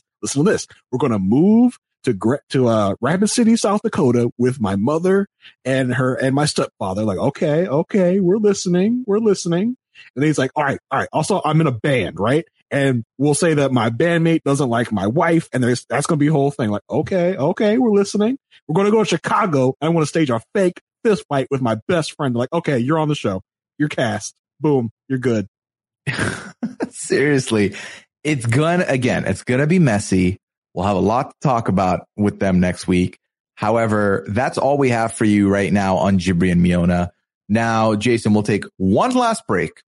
When we get back, we'll talk about the next 2 couples, and that is Ari and Biniam and Eve and Muhammad. With Lucky Land Slots, you can get lucky just about anywhere. Dearly beloved, we are gathered here today to... Has anyone seen the bride and groom? Sorry, we're here. We were getting lucky in the limo and we lost track of time. No, Lucky Land Casino, with cash prizes that add up quicker than a guest registry. In that case, I pronounce you lucky. Play for free at LuckyLandSlots.com. Daily bonuses are waiting. No purchase necessary. Void where prohibited by law. 18+. Terms and conditions apply. See website for details. Hey, Drew Scott here, and I'm Jonathan Scott, reminding you that life's better with a home policy from American Family Insurance. They can help you get just the right protection at just the right price and help you save when you bundle home and auto. Kind of like Goldilocks and the Three Bears. It'll be just right for you. We love a custom build. American Family Insurance. Insure carefully, dream fearlessly. Get a quote and find an agent at amfam.com. Products not available in every state. Visit amfam.com to learn how discounts may apply to you. American Family Mutual Insurance Company, SI, and its operating company, 6000 American Parkway, Madison, Wisconsin. All right, Jason, we're going to jump into familiar territory here. One more for another time. Ari and Biniam once again for us to dive into and talk about a couple that we've seen plenty of times, but this time the U.S. edition. So, yeah. Listen, I'm old enough to remember when Biniam's nickname was Baby on the show. That's how long I've been riding with Ari and Bini. Yeah, it's been a minute. I did have that forgotten. I do not like you for bringing that back up. So thanks for the painful memories there. That's how long I've been riding with Ari and Benny. Okay. It's been a minute. Yeah. So the last time we saw them, they had that little argument in the New York bar where Biniam playfully says, what if we moved here? And Ari said, listen, no. Fiscally irresponsible. We can't do it. We have a lease. The documents prove it. We can't break it. We don't have money. And it was like, I was just saying. So that happened. We move. Now we find out that tonight is the night they're going to have dinner with Ari's family. He's going to get to meet her siblings for the first time. He's obviously met the dad and the mom. It's time for the sibling showdown, but he ends up calling his sisters because he misses them. The last time he talked to them was at the airport. So the conversation with Biniam and Wish, Jason, break it down for me. So it gets into this like, all right, these are all the issues that I'm having with Ari. We have the financial issues. We're arguing a lot. And like, I don't know if Mimi and Wish were like incepting this idea into his head, but basically they tell him, well, look, listen, if you just have to stick this out, if all this goes wrong, at least you're able to get a green card. Now, I don't know if they were like putting it into his head to make him like say it later in front of the family where he should not have said it. But this will like have some consequences down the road. So this is a very interesting like conversation. And as Biniam tells us in confessional, he's like, well, listen, the relationship between Ari and my family is not very good. So I want to make sure that my relationship with Ari's family is good. And he talks to his sisters about the wine situation. And he's like, yeah, Ari's still wondering why you threw wine at her. And they're like, she knows why we threw wine at her. Maybe she got drunk when we threw that wine on her. Maybe she don't remember now, which was a very interesting, like, remark they made. I love Mimi and Wish. They give all the good entertainment, in my opinion. No, they really do. And they're sitting there. So, they clearly, I don't think Ari and Mimi and Wish are ever going to make amends. I really don't. I genuinely do not see a world where Ari ever goes back to visit, ever. That's never going to happen. But Mimi and Wish do bring up, like, you know, I think that she wouldn't want to raise this kid alone. They won't want to raise Avi alone. So she would definitely go through with getting you the green card, because then you can, at least if you end up moving back, you can go back and forth, which, you know, is a sentiment. But what happens here, this is a big setup for what happens later in the dinner. Biniam hears this and says, that's a good point. You know, that's a good point, because she wouldn't want me to lose out on being around Avi. But I do think that Biniam, Ari's a priority for him. He wants the relationship to work. I don't think there's any world where he's in this for the green card and the green card only. I do not. So I don't think that he's in it for the green card. I'm just not sure if he is like in love with Ari. I'm just not sure of anything really with Benny, because Benny is like such a man with like few words. And, you know, even when they were talking about the argument in this episode, when they were like looking back on it, he was like, and he was even able to articulate like, look, I was just like saying stuff. Like, I didn't mean we should move today. And Ari's like, yeah, I think we'll just stay here for now. Like, nobody was saying that we should move here from here right now. Even Benny, with the man in a few words he is able to articulate that. But I've just never gotten the idea that Benny is like in love with Ari. I feel like if Avi wasn't here, I don't think they'd be together. I think Avi has really helped keep them together, because I think if Avi was not involved, I don't think Ari and Biniam would have reconciled after that separation they had when she went back to the States for Avi's procedure. I think they wouldn't have been able to come back from that. But I also think that having Avi and the hardship that Biniam went through with losing another kid early, another son, to a situation similar to this is what would have caused that. So I think Avi at the center of all this, they all want Avi's happiness. And I think that is what's important to them. Yeah. But the relationship does need work. They need to patch things up. And, you know, this is something that Ari mentioned when they moved to the States, was we were hoping to get a fresh start on trying to work on our relationship. Then the money stuff came in and became a huge speed bump for them to also think about moving forward. So now they're going to the dinner with the family. They do give us the little time stamp. This is 87 days. So they've been in the States for 3 days now. So Ari tells us that I want my siblings to like my future husband. It's important for me that they like my future husband. I was like, well, Ari, can you think about also like he wants his future wife to be good with his siblings? That's not going to happen though. We move. So we get to the dinner and I forgot, they give us a flashback of the last times that the siblings had heard anything about the family through like the older seasons. I forgot about his Ari's sister and how much Ari's sister irritated me. And the flashback really brought back those memories for me. Yeah, and here's the problem with bad-mouthing your spouse or significant other to your family. Your family never forgets. Like, you may forget and move on from that situation, but your family will never forget you bad-mouthing your significant other, because that's going to influence their opinion, because they're not around your significant other all the time to see the good times. They really probably only hear about a lot of the bad times. So I can't 100% blame the family for like being like wary of Biniam, because he did do a bunch of, bad stuff, which is, not communicating, not being around all the time. So, he's already coming in here with points against him because of things that the family knows about Biniam.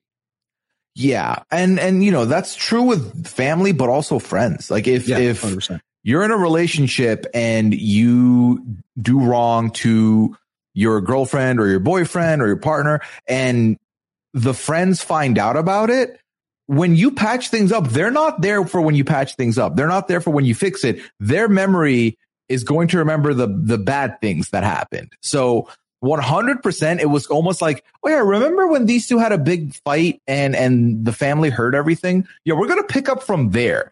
It wasn't, we're going to pick up from, oh, they moved to Kenya and everything, like they got better there. And like, that's not going to be the case. So it almost felt like, oh no, Biniam's about to enter the lion's den. And that's exactly how it went.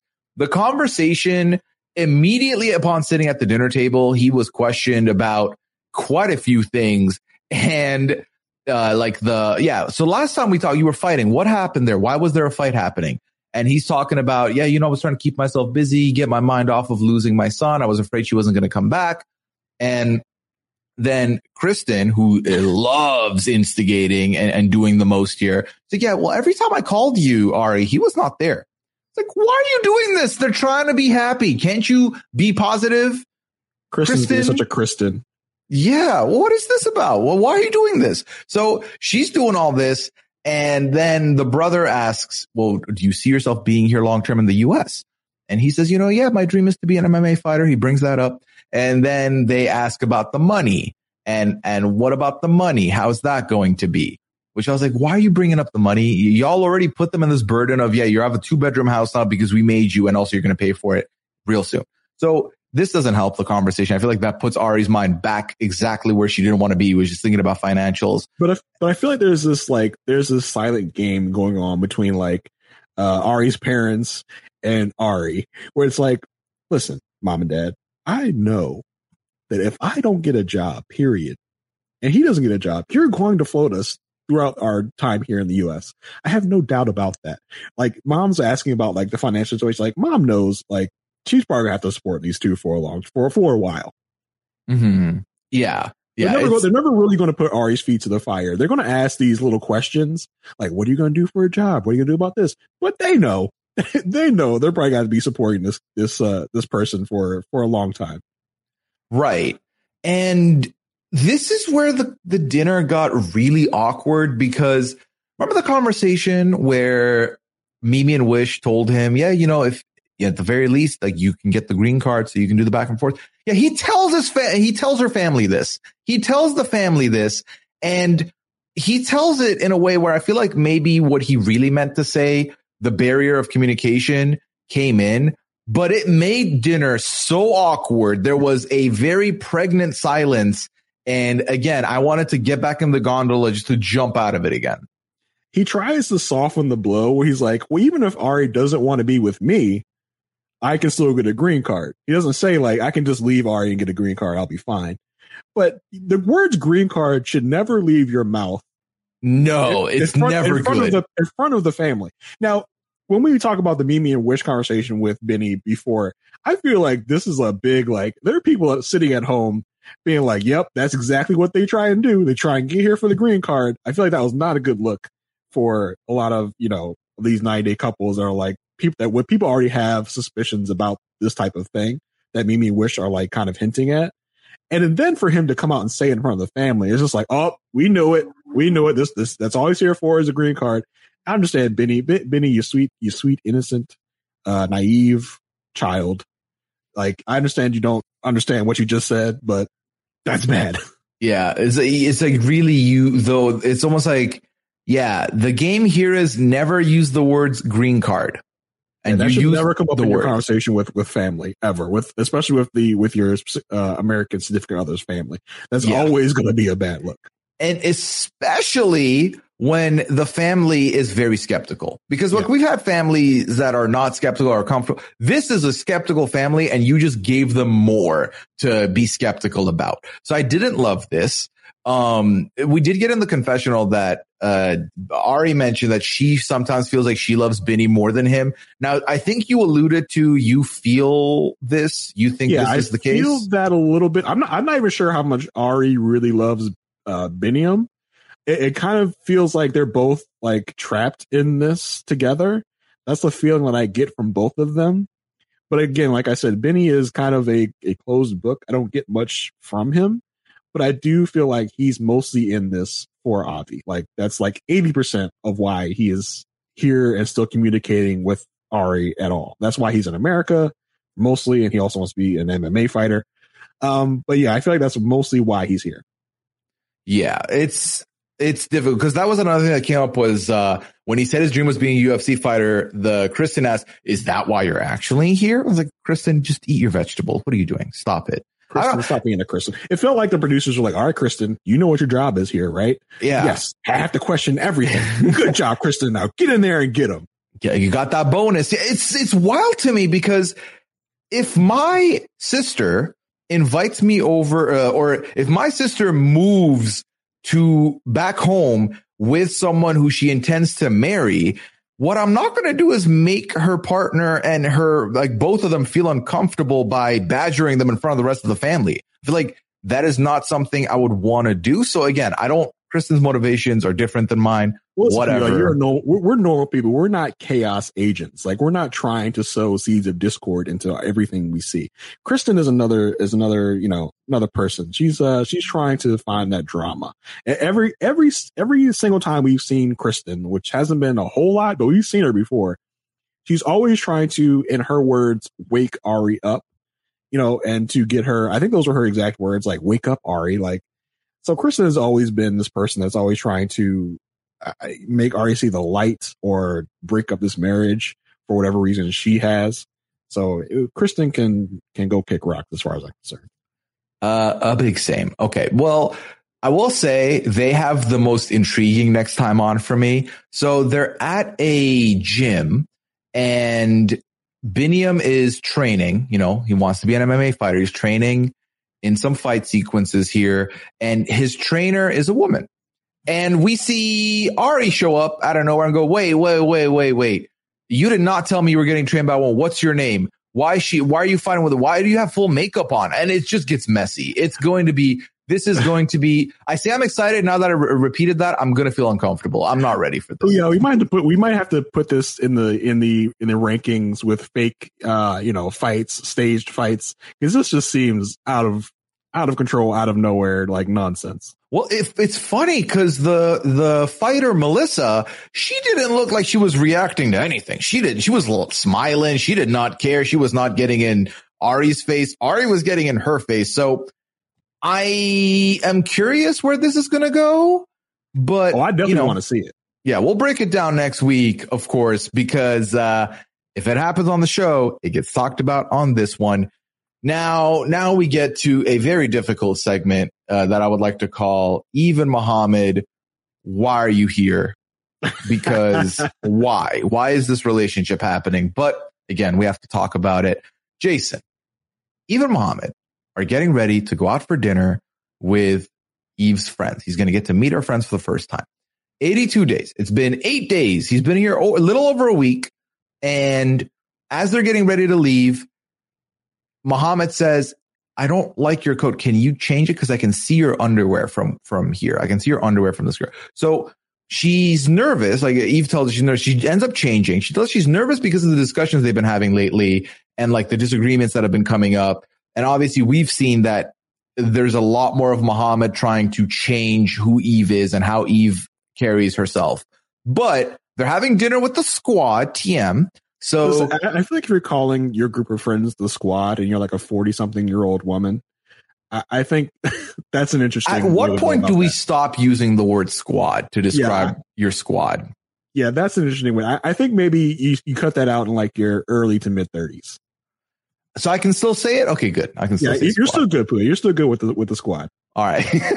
Yeah, so we're going to meet up with the squad here. And we did meet the squad in the first episode where we met Eve. She was out, I believe it was brunch. She was hanging out with them and everything. So the whole squad's there. And, you know, they, as we know, are going to have some thoughts. But we go to Muhammad first. The confessional goes, you know, what's your first impression? And he's like, yeah, they're weird. I feel like they're trying to see how I'm going to react as a Muslim.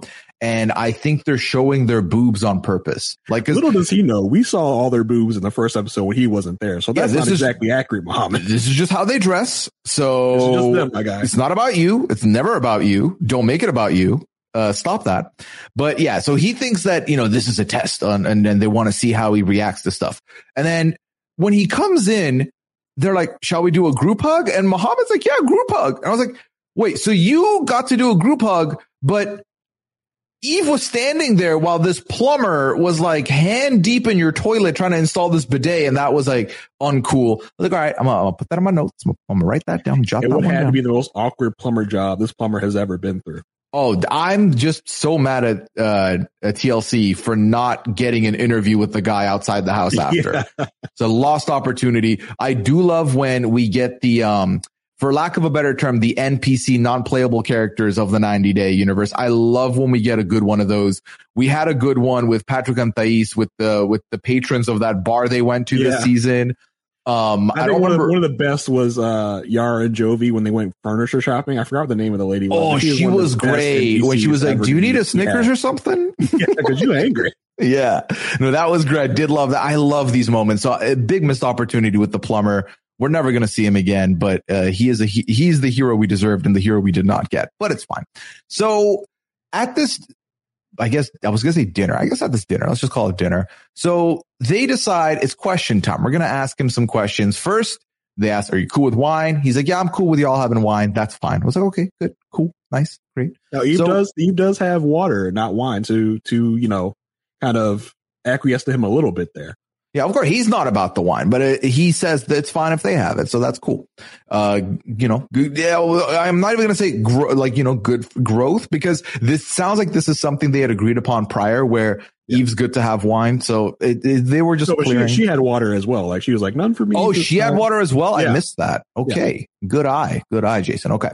So the questions, so they decided we're going to start asking serious questions, because if there's something we know, it's that when you have your first dinner or meal with the family or friends of the American counterpart, they love asking you the heavy hitting questions. And my God, what were these questions? So first, have you had any serious relationships? He's like, yeah, you know, I there was this girl, I spoke to her parents, we got engaged, but then we broke up because I don't have money. So like, okay, cool. What did you think of the age difference? He's like, I didn't really, you know, the age difference didn't matter to me. She's beautiful. Everything's fine. I was like, okay, cool. All right. Next question. Have you ever had sex with, or been intimate with anyone? He's like, intimate. Have you ever had sex? No, I've never had sex. Have you kissed another woman? No. Then how did you know? And then this is where it goes, well, how did you know what to do? Did you watch porn? Like, what is this? Oh my gosh. Like this, like I applaud Muhammad for not just getting up and leaving at that moment, because even as a like non-Muslim person, like this is not an appropriate conversation at all to have with pretty much anyone that's not like a super duper, like, I don't know, close friend of yours or something. Like you just met this man, you're asking if he has watched pornography. Even cool. That, yeah, it's like pornography is one of those things where I feel like I genuinely could not like count more than one hand how many times I've had a conversation about with my close friends, with anybody. So to ask him this was wild. And like, he's clearly, the things they know about him is he's relatively conservative. So what makes you think he's going to answer this one? Yeah, I mean, look, much like Kristen in the Ari and Benny segment, the squad knew their role here. They played to perfection. We must embarrass this man. We must ask this man very inappropriate questions because we know that's what TLC is looking for. It was just so awkward. And I haven't been on Muhammad's side, much throughout the season, but it really made me feel for Muhammad in this moment. Yeah, I'm still we're still not on his side. I'm pretty sure it was a fleeting moment where I'm like, no, don't ask him that. Yeah. But I will say this, his silence spoke volumes. They got the answer. Yeah. That's your answer right there, folks. That's. Yeah, that was a yes. You cannot give a straight answer with that. Yeah, that was a yes. Yes, it is. Okay. When someone asks you a question, you're like, well, why would you ask you something like that? That's a yes. Yeah. And then the other thing that they brought up was, are you comfortable right now? What do you think about, are you okay with what you're seeing here? And they're pointing at the chest region of the friends. And he's like, I don't care about anyone but my wife, because, and again, this is a part where part of me is like, I know that the language barrier is there. He's like, yeah, because she's mine. So it's my wife. Yeah. And that's the only person who I care about. And this is where Eve brings up the incident they had earlier, because she was like, just to be clear, we're not completely on the same page, because he was trying to illustrate that we're fine. Only person I care about, only opinion I care about is my wife. And he's like, what? She was like, well, you did make me change earlier from the shorter jacket. And he, replies, well, it's about protection. You got to protect your woman because you don't know other people's intentions. And, Eve chose me. So it's clear, this is what I like. This is how I am. And they fight back that, what it feels like when men try to get women to tell women how to wear things, it seems controlling. And then Muhammad replies, well, I don't get why women here did he say don't like to be controlled? Yeah, he said, I don't understand why women in America don't want to be controlled. And it's like, oh, all right. It's like, well, you took a big L with the squad there, buddy. Really stepped in that one, my guy. But listen, this is the whole issue with Muhammad and Eve was it seemed like they had no conversation at all before he came over. What was appropriate, what was not, how they were going to mesh their lives and culture, because it seems like Muhammad is not trying to mesh anything. Well, that's the thing, is I feel like from what we understand, and this conversation comes up in the car ride home later, where Eve tells us that she gave up pork. They agreed wine only on special occasions, and she did go through her closet and took the more conservative clothes and kept those, and then took some of the other more revealing stuff out. So it's clear they had that discussion to me. But from what it sounds like, Muhammad's under the impression that Eve said she would change for him, and that Eve agreed that you don't need to change your ways. I will change my ways, which clearly never happened, because Eve firmly says that didn't happen in the car ride. So I don't think it did. I think there was a huge gap in the expectation conversation, which we've had multiple times, because again, they're coming in from this angle. And if you are both following and practicing similar values, then it works fine. But if you're both very different on it and it's not something you're going to agree to, it's going to cause waves. And here we are watching the first of what is going to be many waves with these two. I think they probably had conversations, and I think there was a lot of misunderstanding in those conversations. If Eve is getting rid of most of her wardrobe that he would not find acceptable, why isn't she also getting rid of the bikini and other stuff like that? That's where I'm mixed up. If you're acknowledging that you should get rid of all this wardrobe, then the bikini and also the see-through dress tonight shouldn't surprise you that he has a problem with this stuff. Well, that's the thing, Red, is that the bikini ends up becoming, it's the title of the episode is, are you going to choose a bikini over me? It's very clear that we find out that there was another discussion they had, a fight they had in August, where she had gone to this, I guess a vacation spot or whatever. There was a pool and she had a 2-piece bathing suit, a bikini. And he was upset because she didn't have a 1-piece. And I think ultimately when it comes to the wardrobe, what Eve has acknowledged and sees as the agreement they had is, I'm going to dress more conservatively, but when I'm going to go swim, I'm going to wear swimwear. And you probably don't have a problem with a bikini because the first photo of mine you interacted with was a bikini photo. So you should be okay with this, I guess, because that's what you responded to, which I totally see where she's coming from with that, because that is the facts of how he interacted with the first interaction comes that way. It sounds like he told her that, yeah, I did like see that, but then I told you I would not be marrying any woman that wore a bikini. Like, I do believe that some of those conversations happened just from some of Eve's responses. Like, it feels like she told him that she was going to do something and she didn't exactly do exactly what she said she was going to do. Like, she thinks you can go 3/4 of the way, but not the whole way.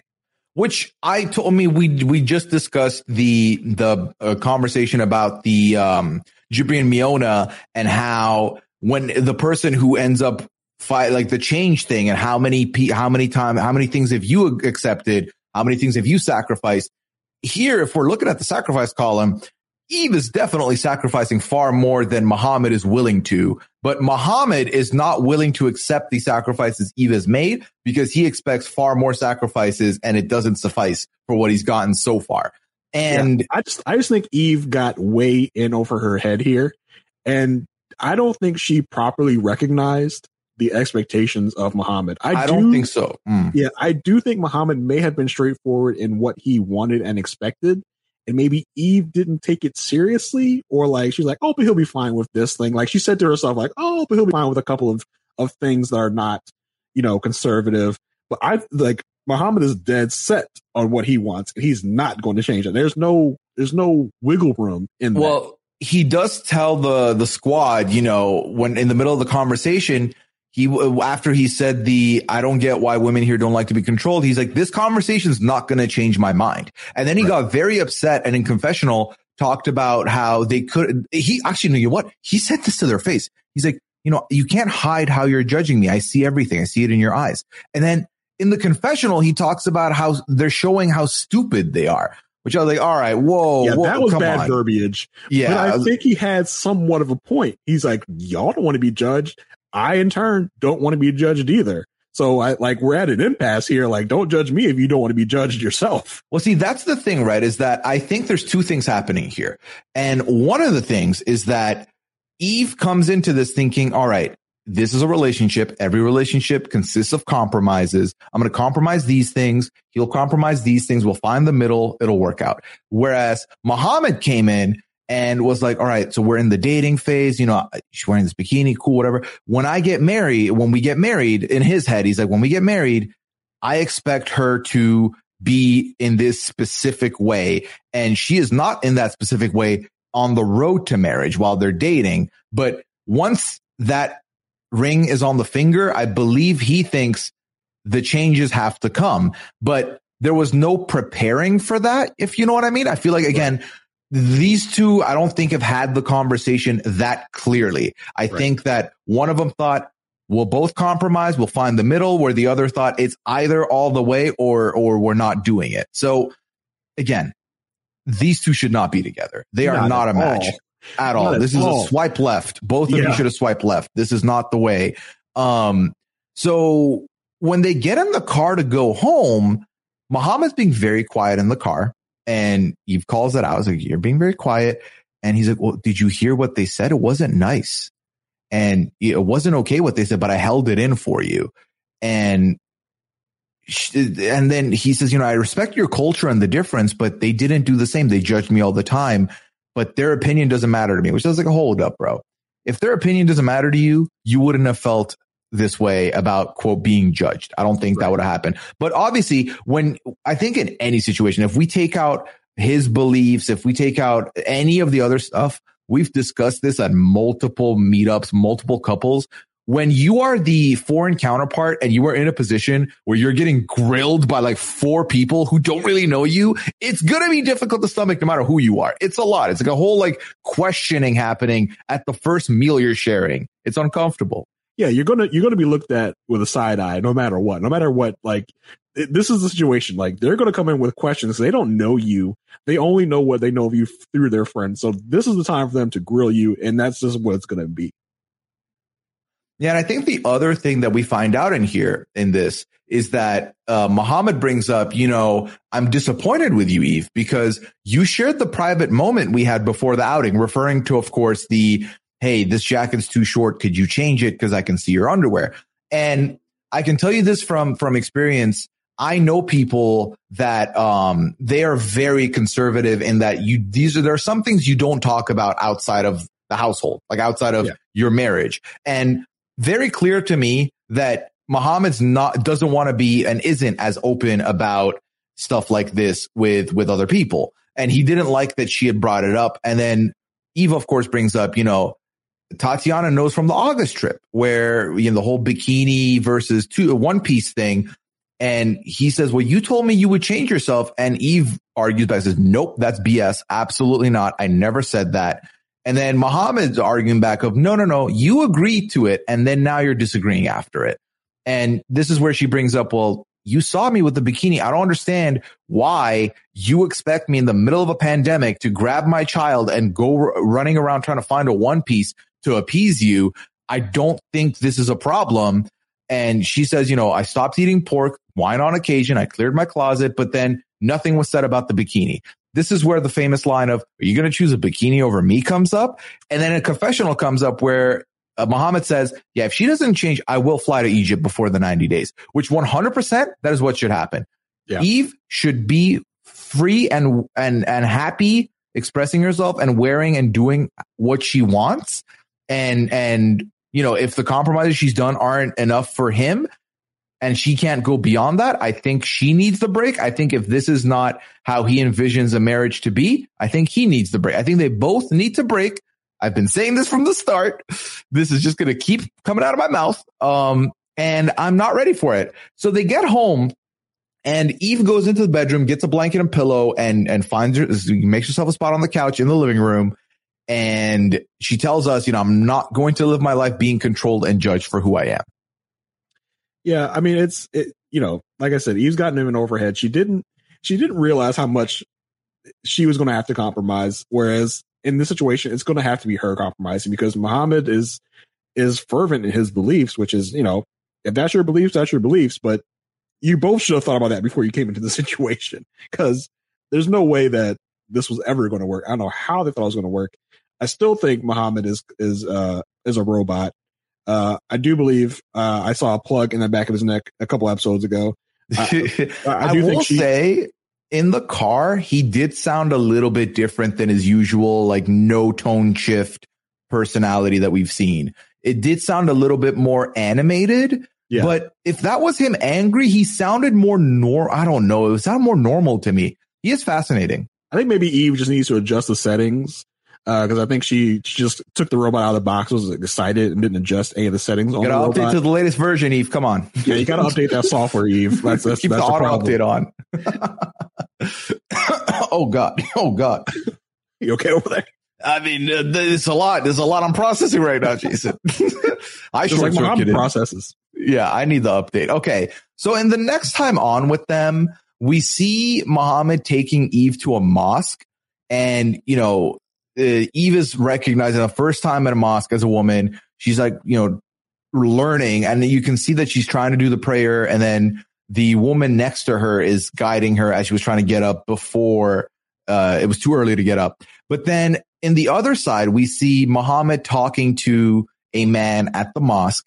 And I believe it might have been the imam at the mosque, but he's talking to the guy, and then tells us, I think it'll be easier if Eve converts.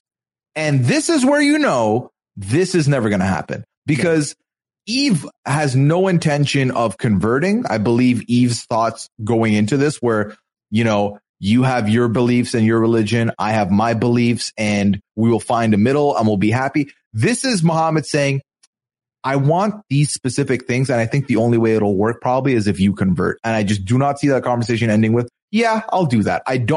This is the couple I am most skeptical about lasting even the whole season, to be honest with you. Yeah, I was going to ask you, think we're going to get like kind of an abrupt ending to this couple before the season? Because I definitely can't see it lasting the whole season. No. I mean, I'm shocked that we're getting them again for another week. Like, there's someone I would expect, like, give me the bye week. Where's the Even Muhammad bye? I would like the bye week. We're not getting it. So I could see them fizzling out before the season's over. And quite frankly, I'll be happy if it happens, because this is a lot. And I just do not see these two being happy together. Yeah, they need to go. Yeah. Okay. So, Jason, it's a longer podcast. I do appreciate you giving us your time. We got to do one more thing before we head on out. And that is, of course, doing our power rankings of the couples for episode 7. Now, would you like a reminder of where episode 6 left with me and Kirsten? Sure. All right. So last place was Even Muhammad. 5th place was Jibri and Miona. 4th place was Bilal and Shaida. 3rd place was Kara and Guillermo. 2nd place, absent this episode, Patrick and Thais. And 1st place, Ari and Binyam. Okay. All right. So one thing I just realized after I was saying Patrick and Thais, we're going to see them next episode. They're going to Dallas, but then John will also go to Dallas. So more drama with John coming up soon. All right. I think, Jason, we're in agreement after this. Even Muhammad, last ones to talk about, first ones on the ranking. Let's put them in 6th place. Dead last. All right. Yeah. Easy, done, we move. Now, do you know who you would want to put in 5th place? Let's see. Who do I or who should go first? How about that? Who do you think is the tip top over here for us to put in the 1st place position? Who will go first? I think Ari and Benny still in 1st is a good shout. I like that. Put that in there. 2nd, I would put Kara and Guillermo. Kara and Guillermo seem like they have a really good chemistry.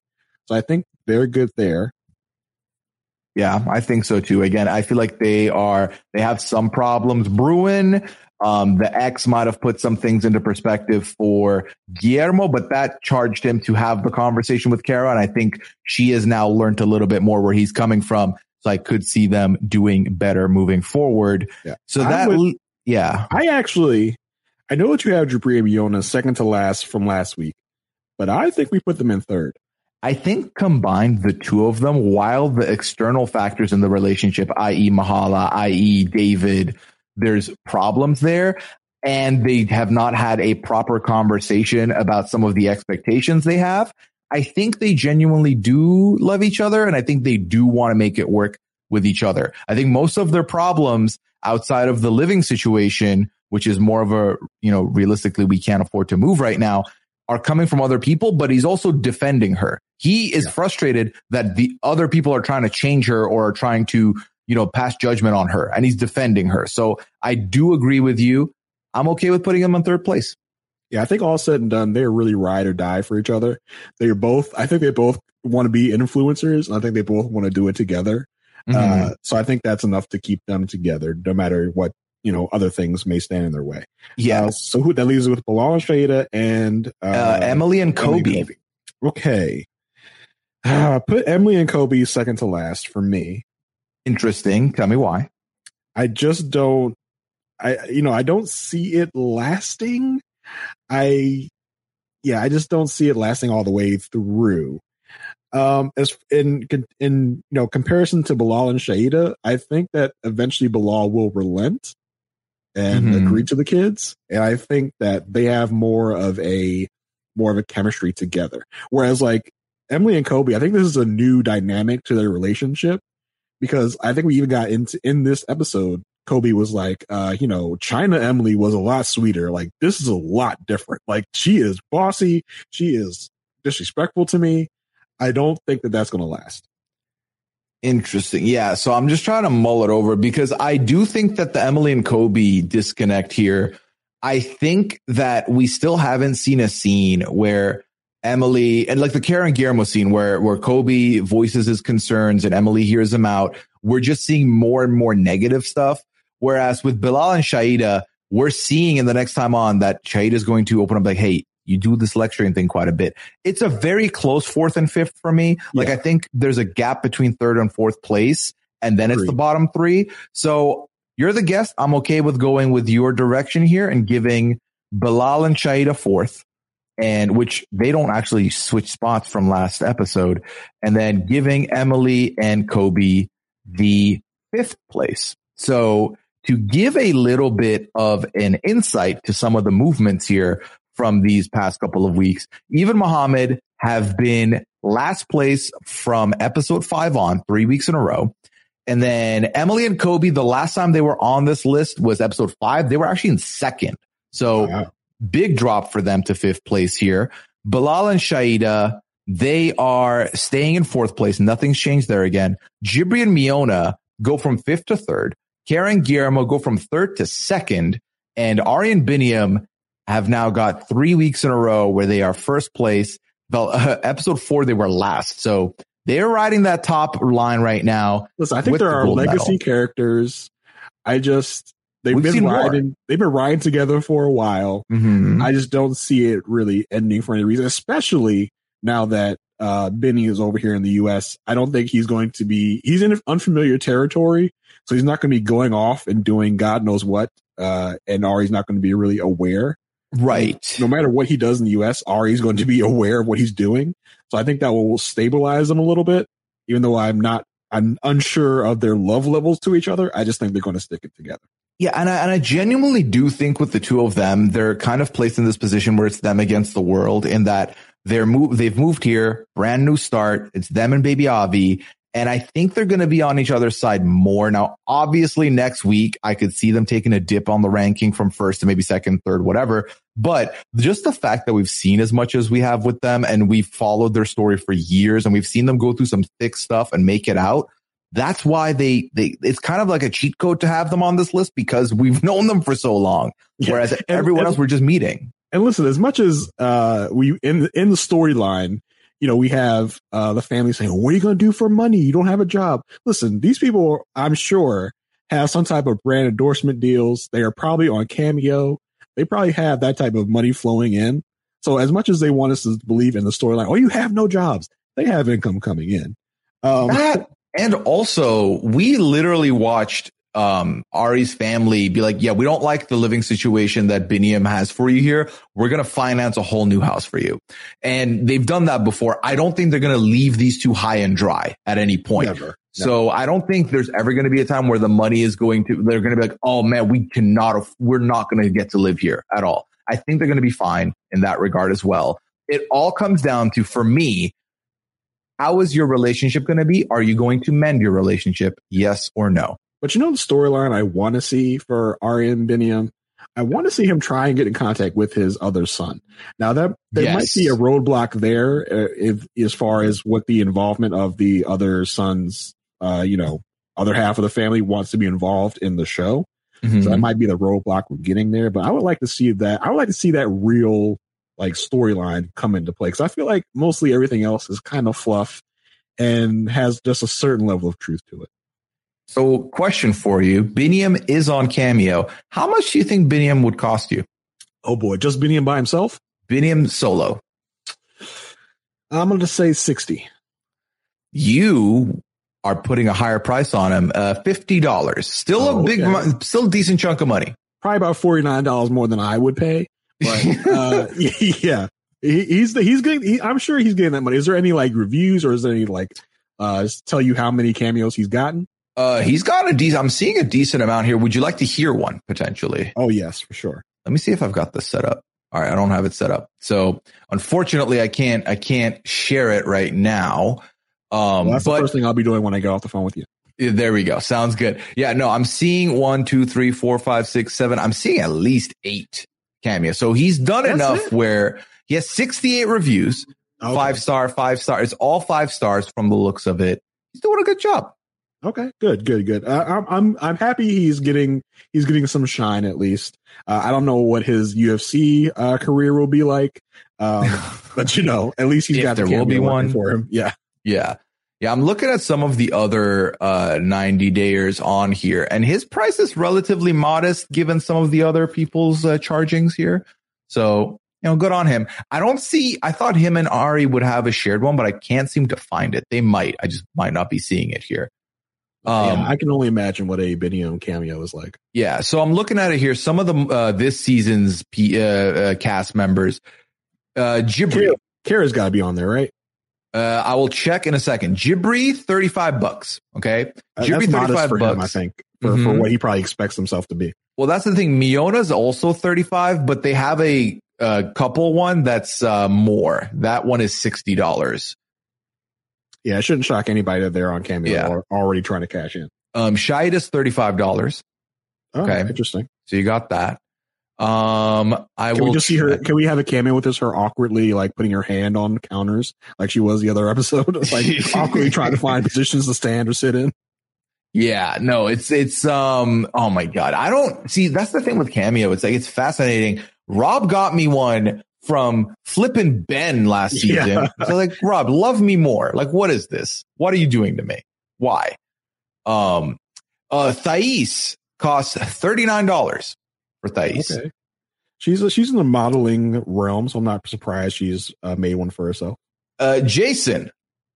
Yes, sir. Muhammad is on Cameo. Okay.